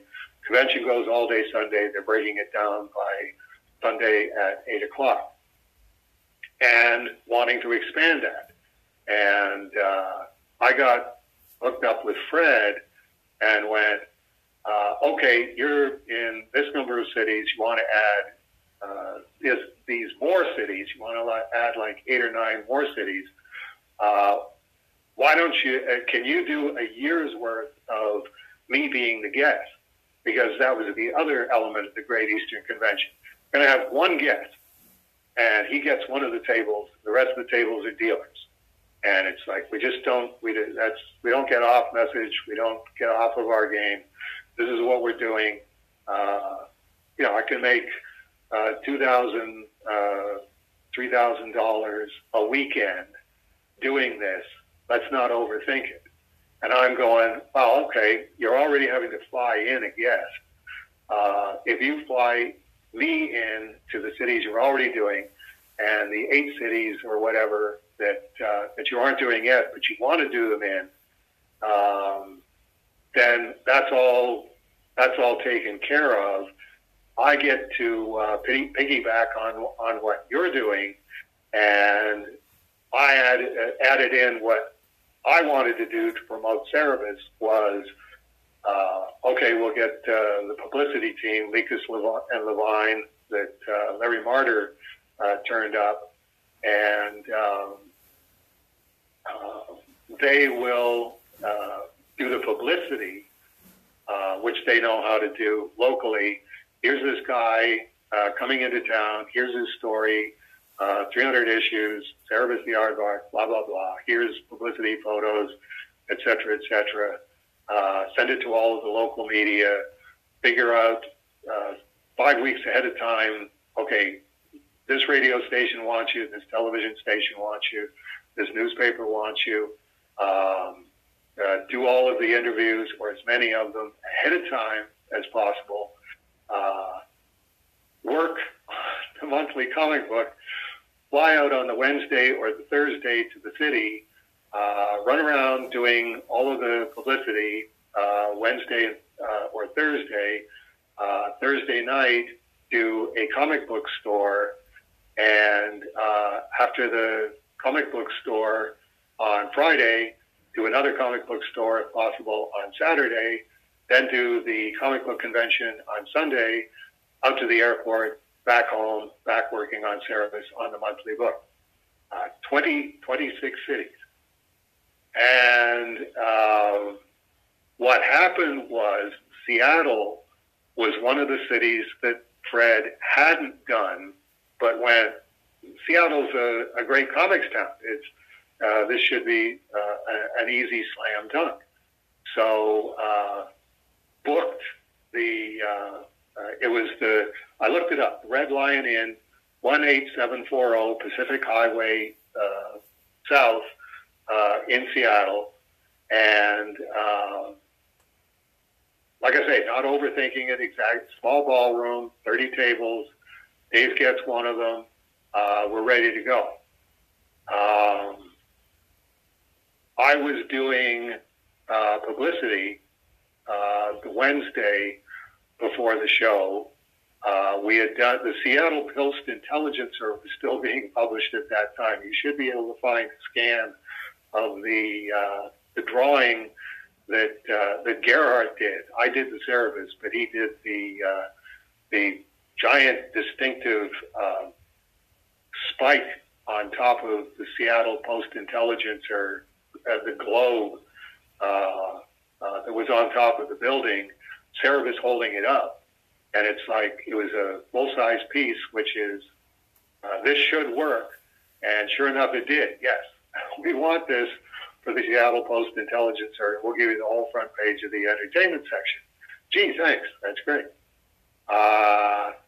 Xanadu, Perry Plush's stores. He had 2 stores by that point, one downtown, one out in the University District.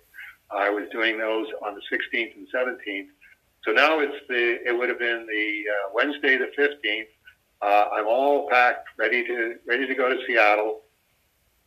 Fred phones and says, I haven't sold a single table, and I've been holding off till the last minute, but even at the last minute, cutting all the prices, nobody in Seattle wants a table, so I'm not doing the show.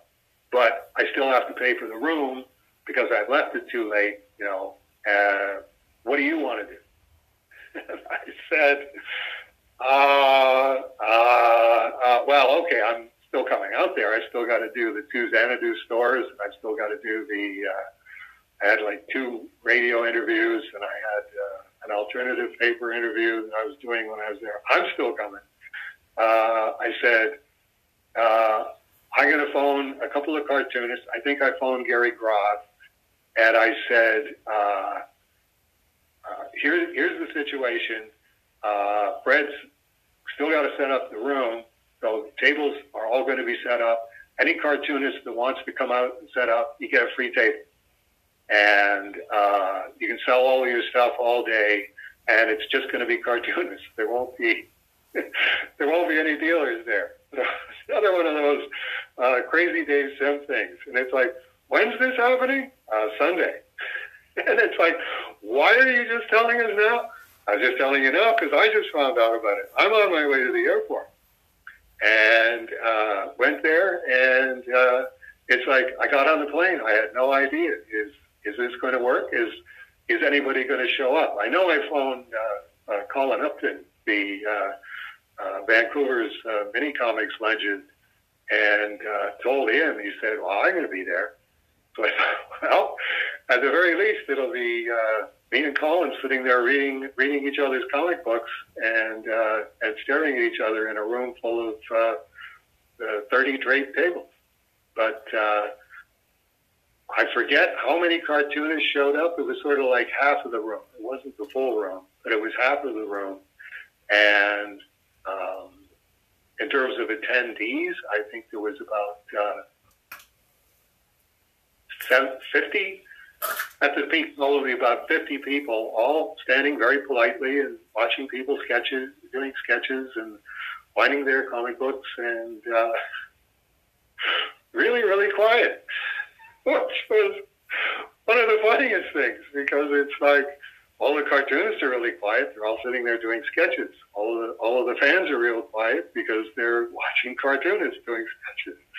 And I forget it was Donna Barr or Roberta Gregory or somebody went, it's so quiet. And it's like everybody laughed, and I said, yeah, we should sing.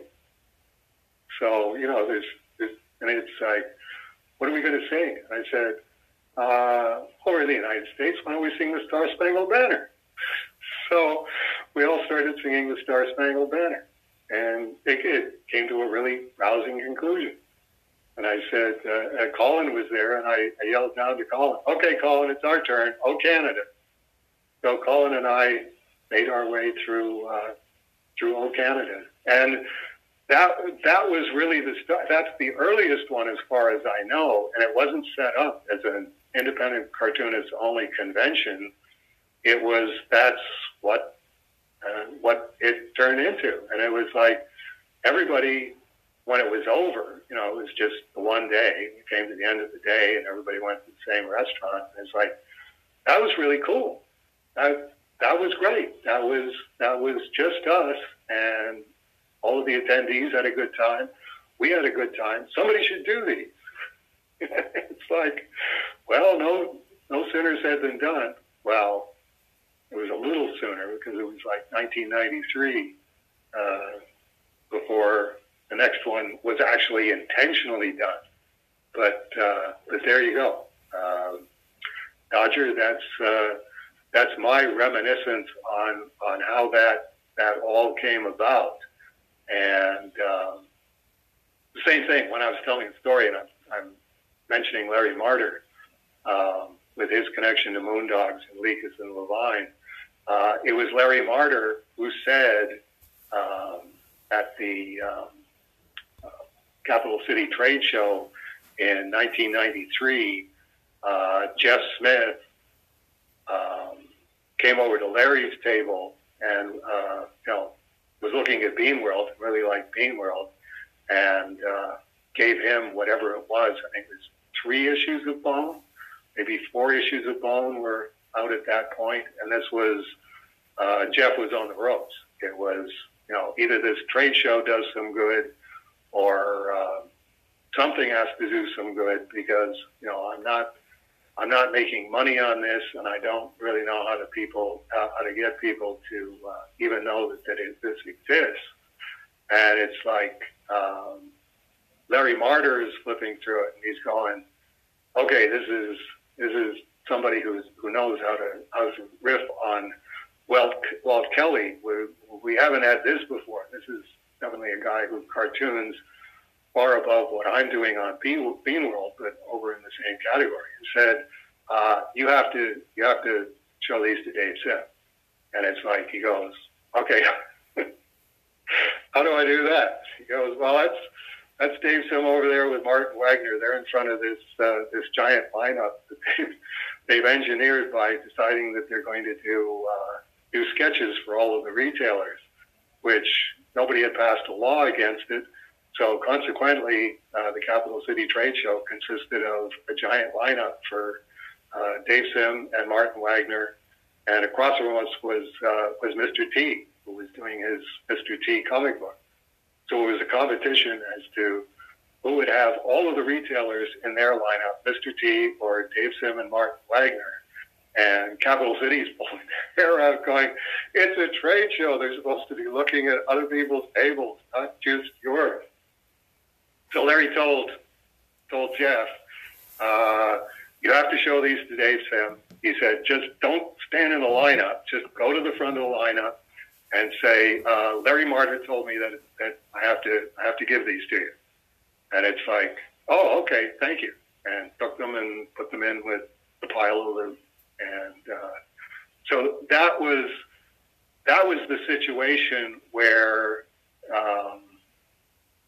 the self-publishing, doing a table with Martin Wagner, who was doing Epcats and doing the Capital City Trade Show. This was, Martin had already done that and was saying, "This works really good."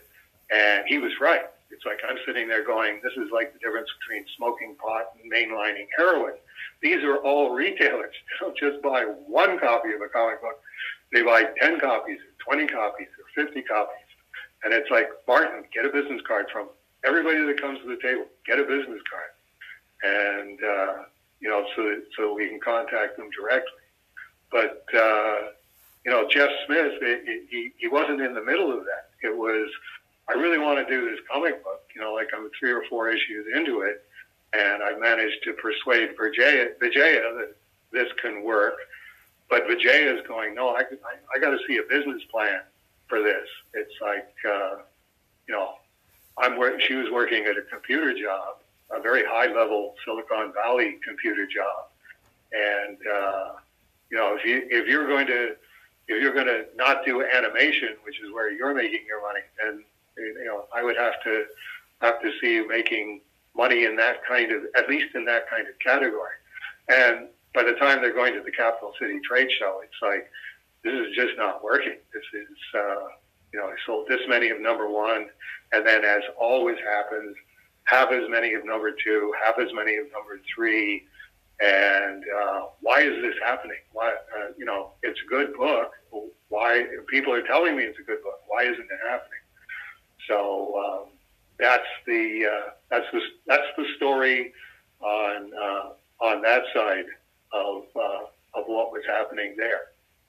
It's it was all very interesting, happening simultaneously, and me having to sort it all out. And then, I go out to the airport because I was only at the trade show for 1 or 2 days, and in the departure lounge, and okay, I've got stuff in my portfolio. I've thinned out all of the loot that I got that I'm not really interested in this, or I can ship this back to Kitchener, and going, well, okay, this is Larry Martyr said that I needed to see this. And if Larry Martyr said that, okay, I did need to see this. So sitting in the departure lounge, I read the first, like I say, 3 issues of Bone, 4 issues of Bone. And I'm going, this is really, really good. But can it sell? It's, it's like the same thing that Larry saw. This is Walt Kelly. This is like Pogo, but it's not political Pogo. It's like Pogo, but charming. It's just a charming sort of part cartoony, funny animal strip, but it's got Thorn in it, and it's like, can this sell? And the retailer question is always, who do I sell this to? And it's like, Cerebus, without, if you don't have the Wolveroach in there, you don't really have the connection to the comic book store thing. Oh, I can sell this to my X-Men customers if it's got Wolveroach on the cover. And then, let me tell the next time you're doing a superhero. But there was nothing like that in Bone. So it was like, well, it's really, really good. I'm definitely going to do a preview of it, and I'm going to talk it up. But is this going to work? It's same thing again that Larry must have seen. It's like Larry never expected that Bean World would, have a worldwide $1 billion movie premiere, and it's always been in the category that it's been in. Is Bone in that category, or is Bone not in that category? And it's like, no, Bone was way, way, way above that. It was, there's no connection, no entry point that we can see into the direct market, but just took off like wildfire. Because it was a lot like ElfQuest that way. You look at ElfQuest and go, comic book fans don't really read this kind of stuff. Well, they read ElfQuest and they read Bone, which are again in different circumstance than Teenage Mutant Ninja Turtles, where it's like they love Frank Miller, they love ninjas. This is going to be mother's milk for them. Steve Bissett and Rick Veitch always mention these conventions in interviews. In fact, I just ordered some excellent books directly from the Rarebit Veitch himself. It's one of the cool things about the modern world, connecting directly with creators like the super famous Dave Sim.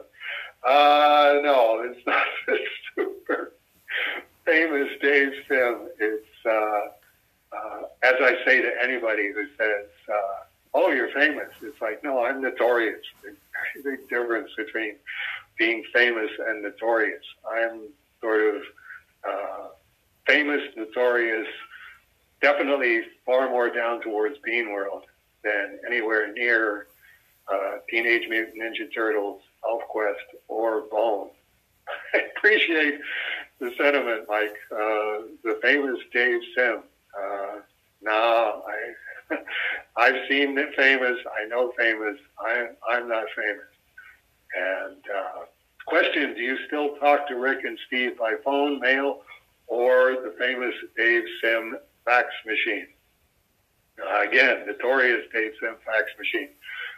People in 2023 do not trust people who use fax machines. If you aren't already notorious for your opinions on gender, the fact that you have a fax machine and aren't on the internet, buddy, you're just asking for trouble. You got nobody to blame but yourself. No, my only contact with Rick is when Rick gets a book done. He sends it to me, and I read it. Usually the same day that it comes in.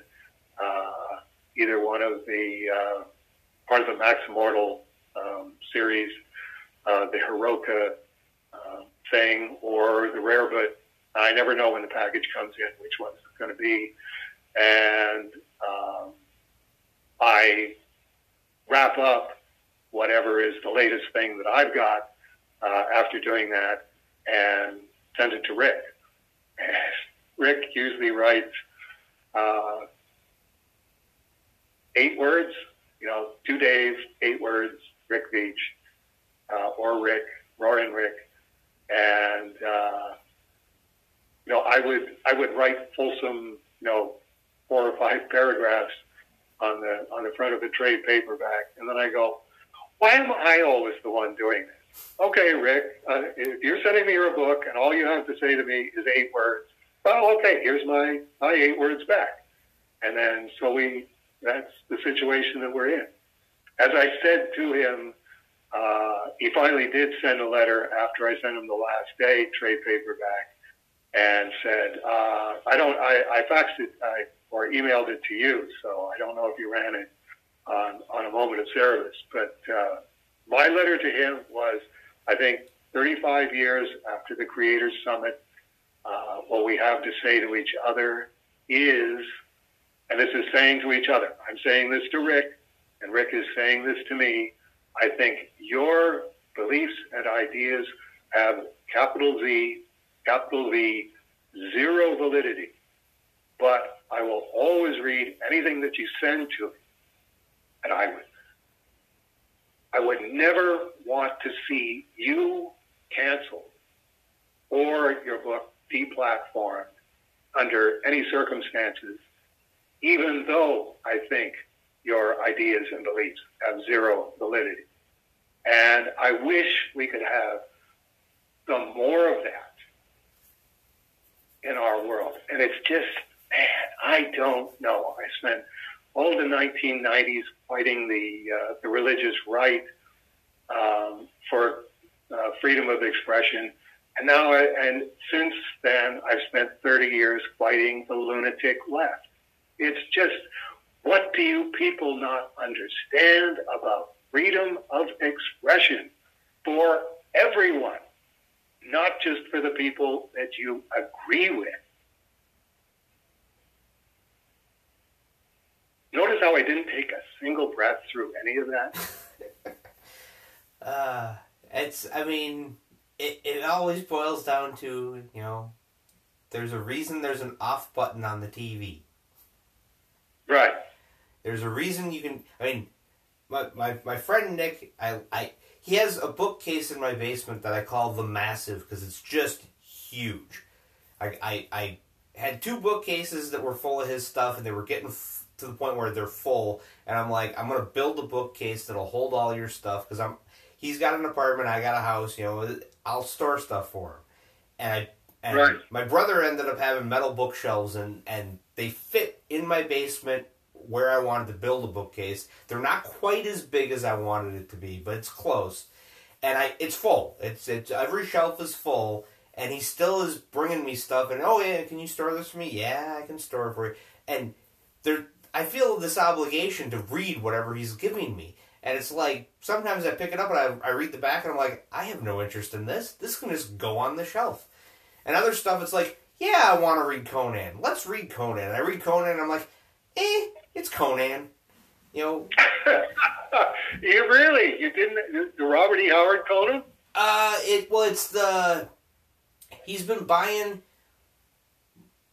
Marvel lost the rights to Conan in the 90s, and it went to Dark Horse for a while, and then Marvel got the rights back, and they reprinted. Because Dark Horse reprinted all the Marvel stuff, and now Marvel's reprinting all the Dark Horse stuff.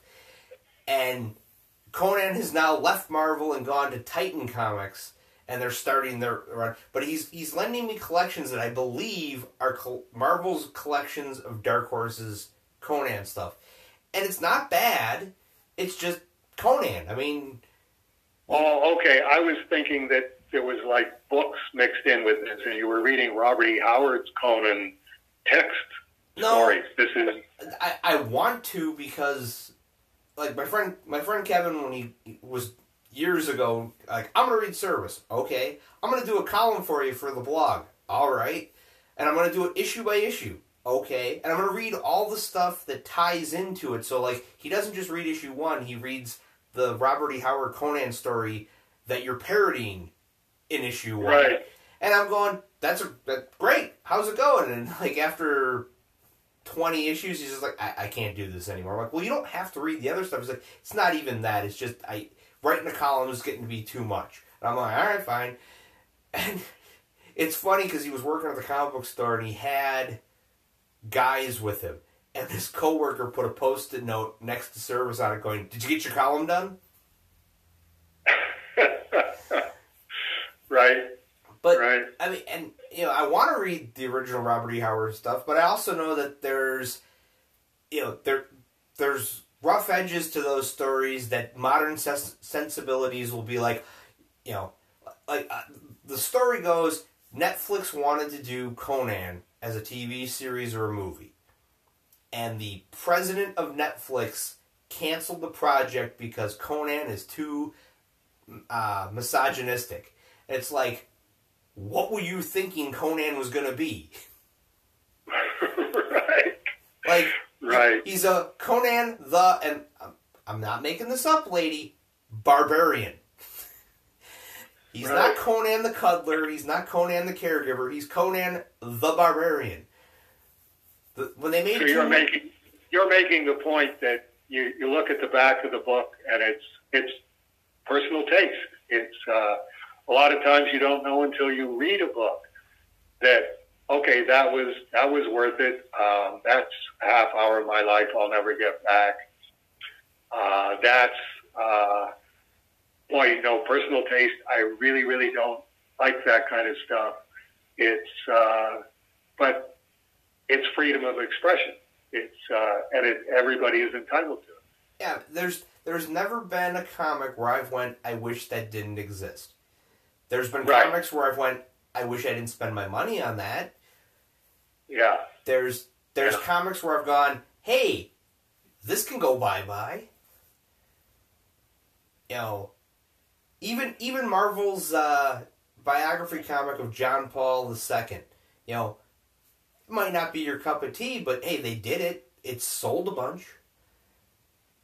Right. I mean, the classic "It sold a bunch" that I love is, so there's a book I bought called The League of Unfortunate Superheroes, and it's golden age to modern age, just superhero characters. It was a good idea at the time, but it didn't quite work. And, like, I mean, there's golden age characters in there that are just, you know, you've never heard of them because they kind of, you know, it was they threw it against the wall to see if it would stick, and it very much fell off. But in the modern age, Bronze Age / modern age section is a Neil Adams book called Skate Man. Right. He's a guy who fights crime on roller skates. And it's one of those, I read the book and I went, well, that's, you know, whatever, it's an interesting concept, but then I was at the comic book store and they had a copy for $1 in the dollar box, and I'm like, oh, I am buying that. And I bought it, brought it home and read it and went, yeah, Skate Man, he fights crime on roller skates. Like, you know, you could tell that this was the beginning of the next superhero universe, and no, it wasn't. But my local store had Neil Adams come, and I had, you know, the first time he came the first time, and I had him sign my copy of Following Service 9 and my Anything Goes number 3. And he had such a great experience at the store that at the end of the signing, he said to the owner, when can I come back? And oh, you told me about that, yes. Yeah. Right. So the second time he came, I went and I got Paula and Natasha with me, and I'm getting the Green Lantern Green Arrow print for you and for Jeff, and I'm getting my copy of Skate Man signed, because when is Neil Adams going to see this book at a signing? Like, no one's going to bring him Skate Man. They're all going to bring Batman and Green Lantern Green Arrow, and, you know, it's only the hits. And he signs, actually, because you got one free signature and then you had to pay. And so I had Paula get it signed because I had something else I was getting signed. And he hands it back to her and she goes, "Skate man, who thought this was a good idea?" And Neil Adams, without missing a beat, went, "Well, we sold 80,000 copies." And I'm just kind of looking at her like, you can have an opinion, but that's the one time you need to not say your opinion. When the guy that did the book is right across the table from you, you don't want to be like, "Well, this looks stupid." Yeah. Although, having been on the other side of the table, that does happen. Okay, we've still got Michael R. It wouldn't be a Please Hold for Dave Sim without Michael R. My question, my answer for this month is Reed Waller's birthday. And I have a question for that, but I'm still working on it. That was, I ended up having something else that I had to take care of today. So that will be postponed. The question that the answer is Reed Waller's birthday. I will get to that, Michael. My question is, I noticed all the pages that were unlocked through Jen's SDOAR 2023 GoFundMe, that there were no pages drawn by you that incorporated or bridged the story with you, Emo Dave, Carson, or Jack. Are you going to move away with that sort of interplay and strictly go full speed ahead with the SDOAR storyline? I haven't read any of it yet, just glanced over it. I'm waiting for the giant-sized ash cans to come out to go back and do a thorough reread. Yes, that was the plan all along, actually, was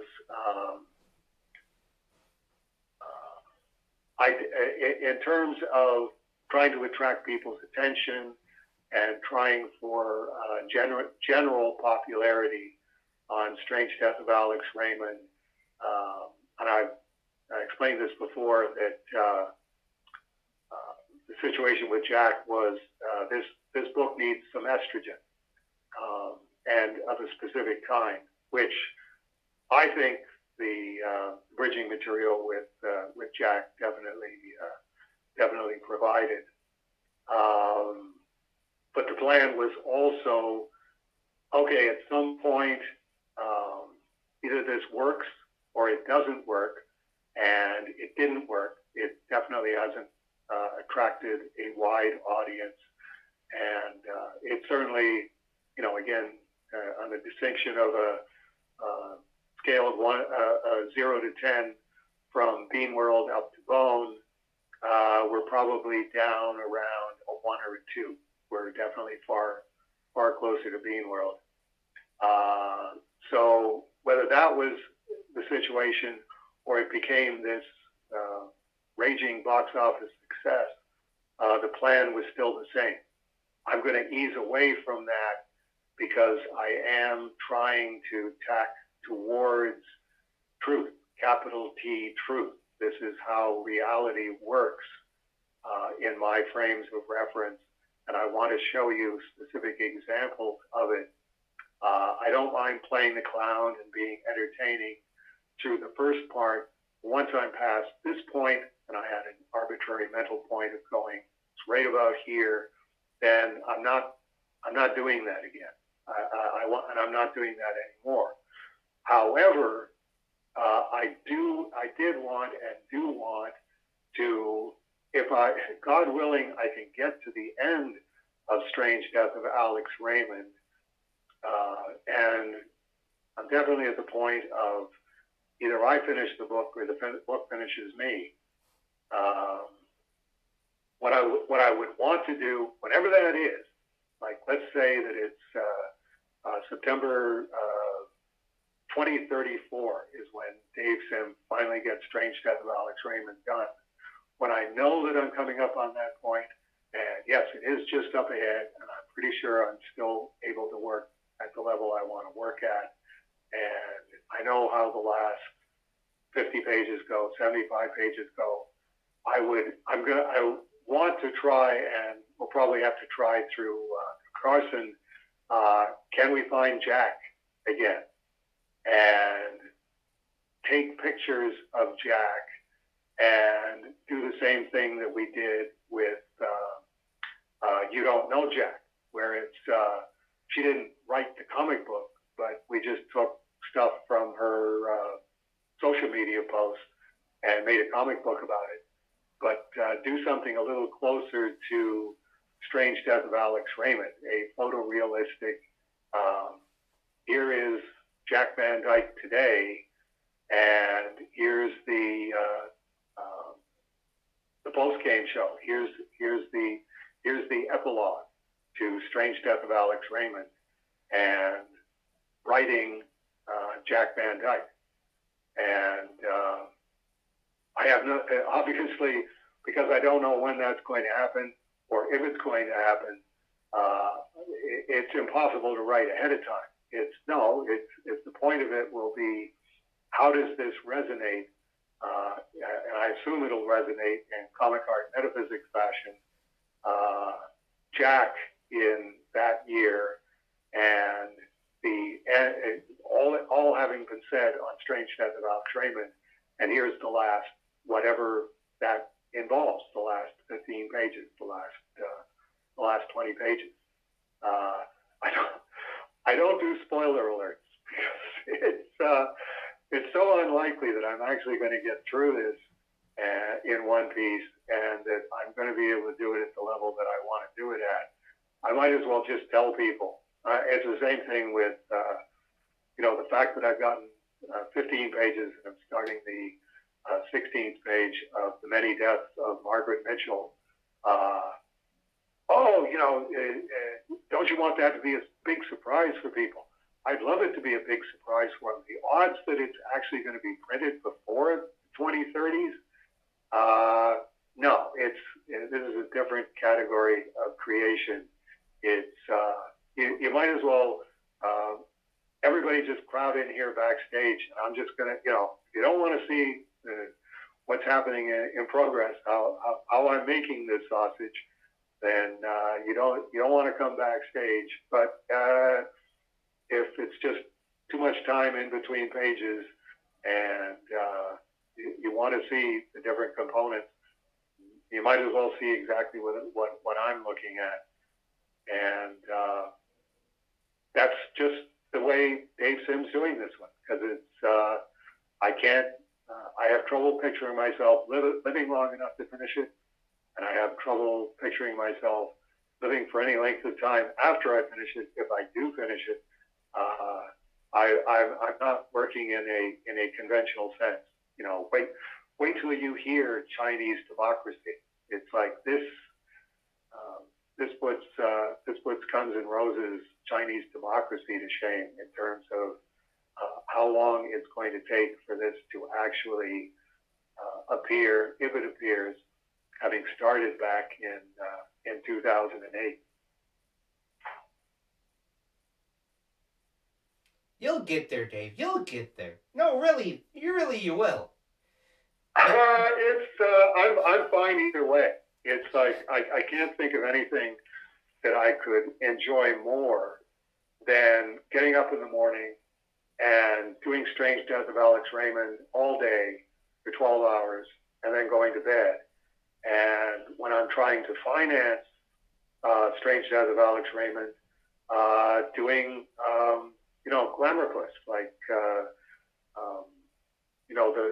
manga parodies with the cosplay girls, which Akimbo hasn't even come out yet. We haven't even done the Kickstarter for it. Who knows? That might work. But if I can just get my creative life down to doing those, which is this is the tenor of your question, Michael. Are you going to move away from that sort of interplay and strictly go full speed ahead? Yeah, it's damn the torpedoes, full speed ahead. This is what I'm doing. This is all I'm interested in doing. Like, apart from my religious observance, the rest of the world, no offense to everybody else, it's like, you people are just getting way, way too weird. You've let the internet drive you insane, is my personal opinion. But this is fine. It's like, everybody's insane, so nobody nobody's insane. Don't really worry about it. Nobody believes anything that Dave Sims says. But in terms of, is there anything that I would like to do in addition to Strange Death of Alex Raymond?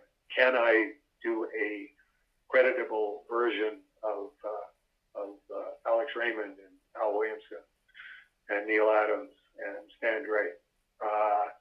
No, I understand. There's a big music festival going on downtown. It's like, I've been to those, and it's only so many hours of the day. Getting one good Alan Williamson face done is more important to me than all of the music in human history. So we're going to wrap it up there, and thank you as always, Matt, for your patience and all your due diligence. The one last question we had was Steve wanted to know if you kept any of the number ones for the Six Deadly Sins or the gold cover High Society. No. I think I might have the gold High Society, but I'm not a hardcover guy. So it was knowing how happy that would make somebody else. It was I really can't hang on to this. It's Craig, I think we can agree, was really chuffed at getting the Last Day hardcover number one. Michael, I'm sorry you didn't get it. It's I hope you're happy with what you did get, but we will do another Deal or No Deal somewhere up ahead, and it might just be the box full of clothespins with the name Cerebus written on them. Michael did comment after the nightstand item was revealed, saying that he really, he was really tempted, but he's glad with what he got, and he really is, and he's happy on Craig's behalf that Craig got what he got. And I'm going, yay, happy fandom. Finally, every once in a while it happens. I mean, it's Have only a good night, Matt. Have a good night, Dave. Take care. You too.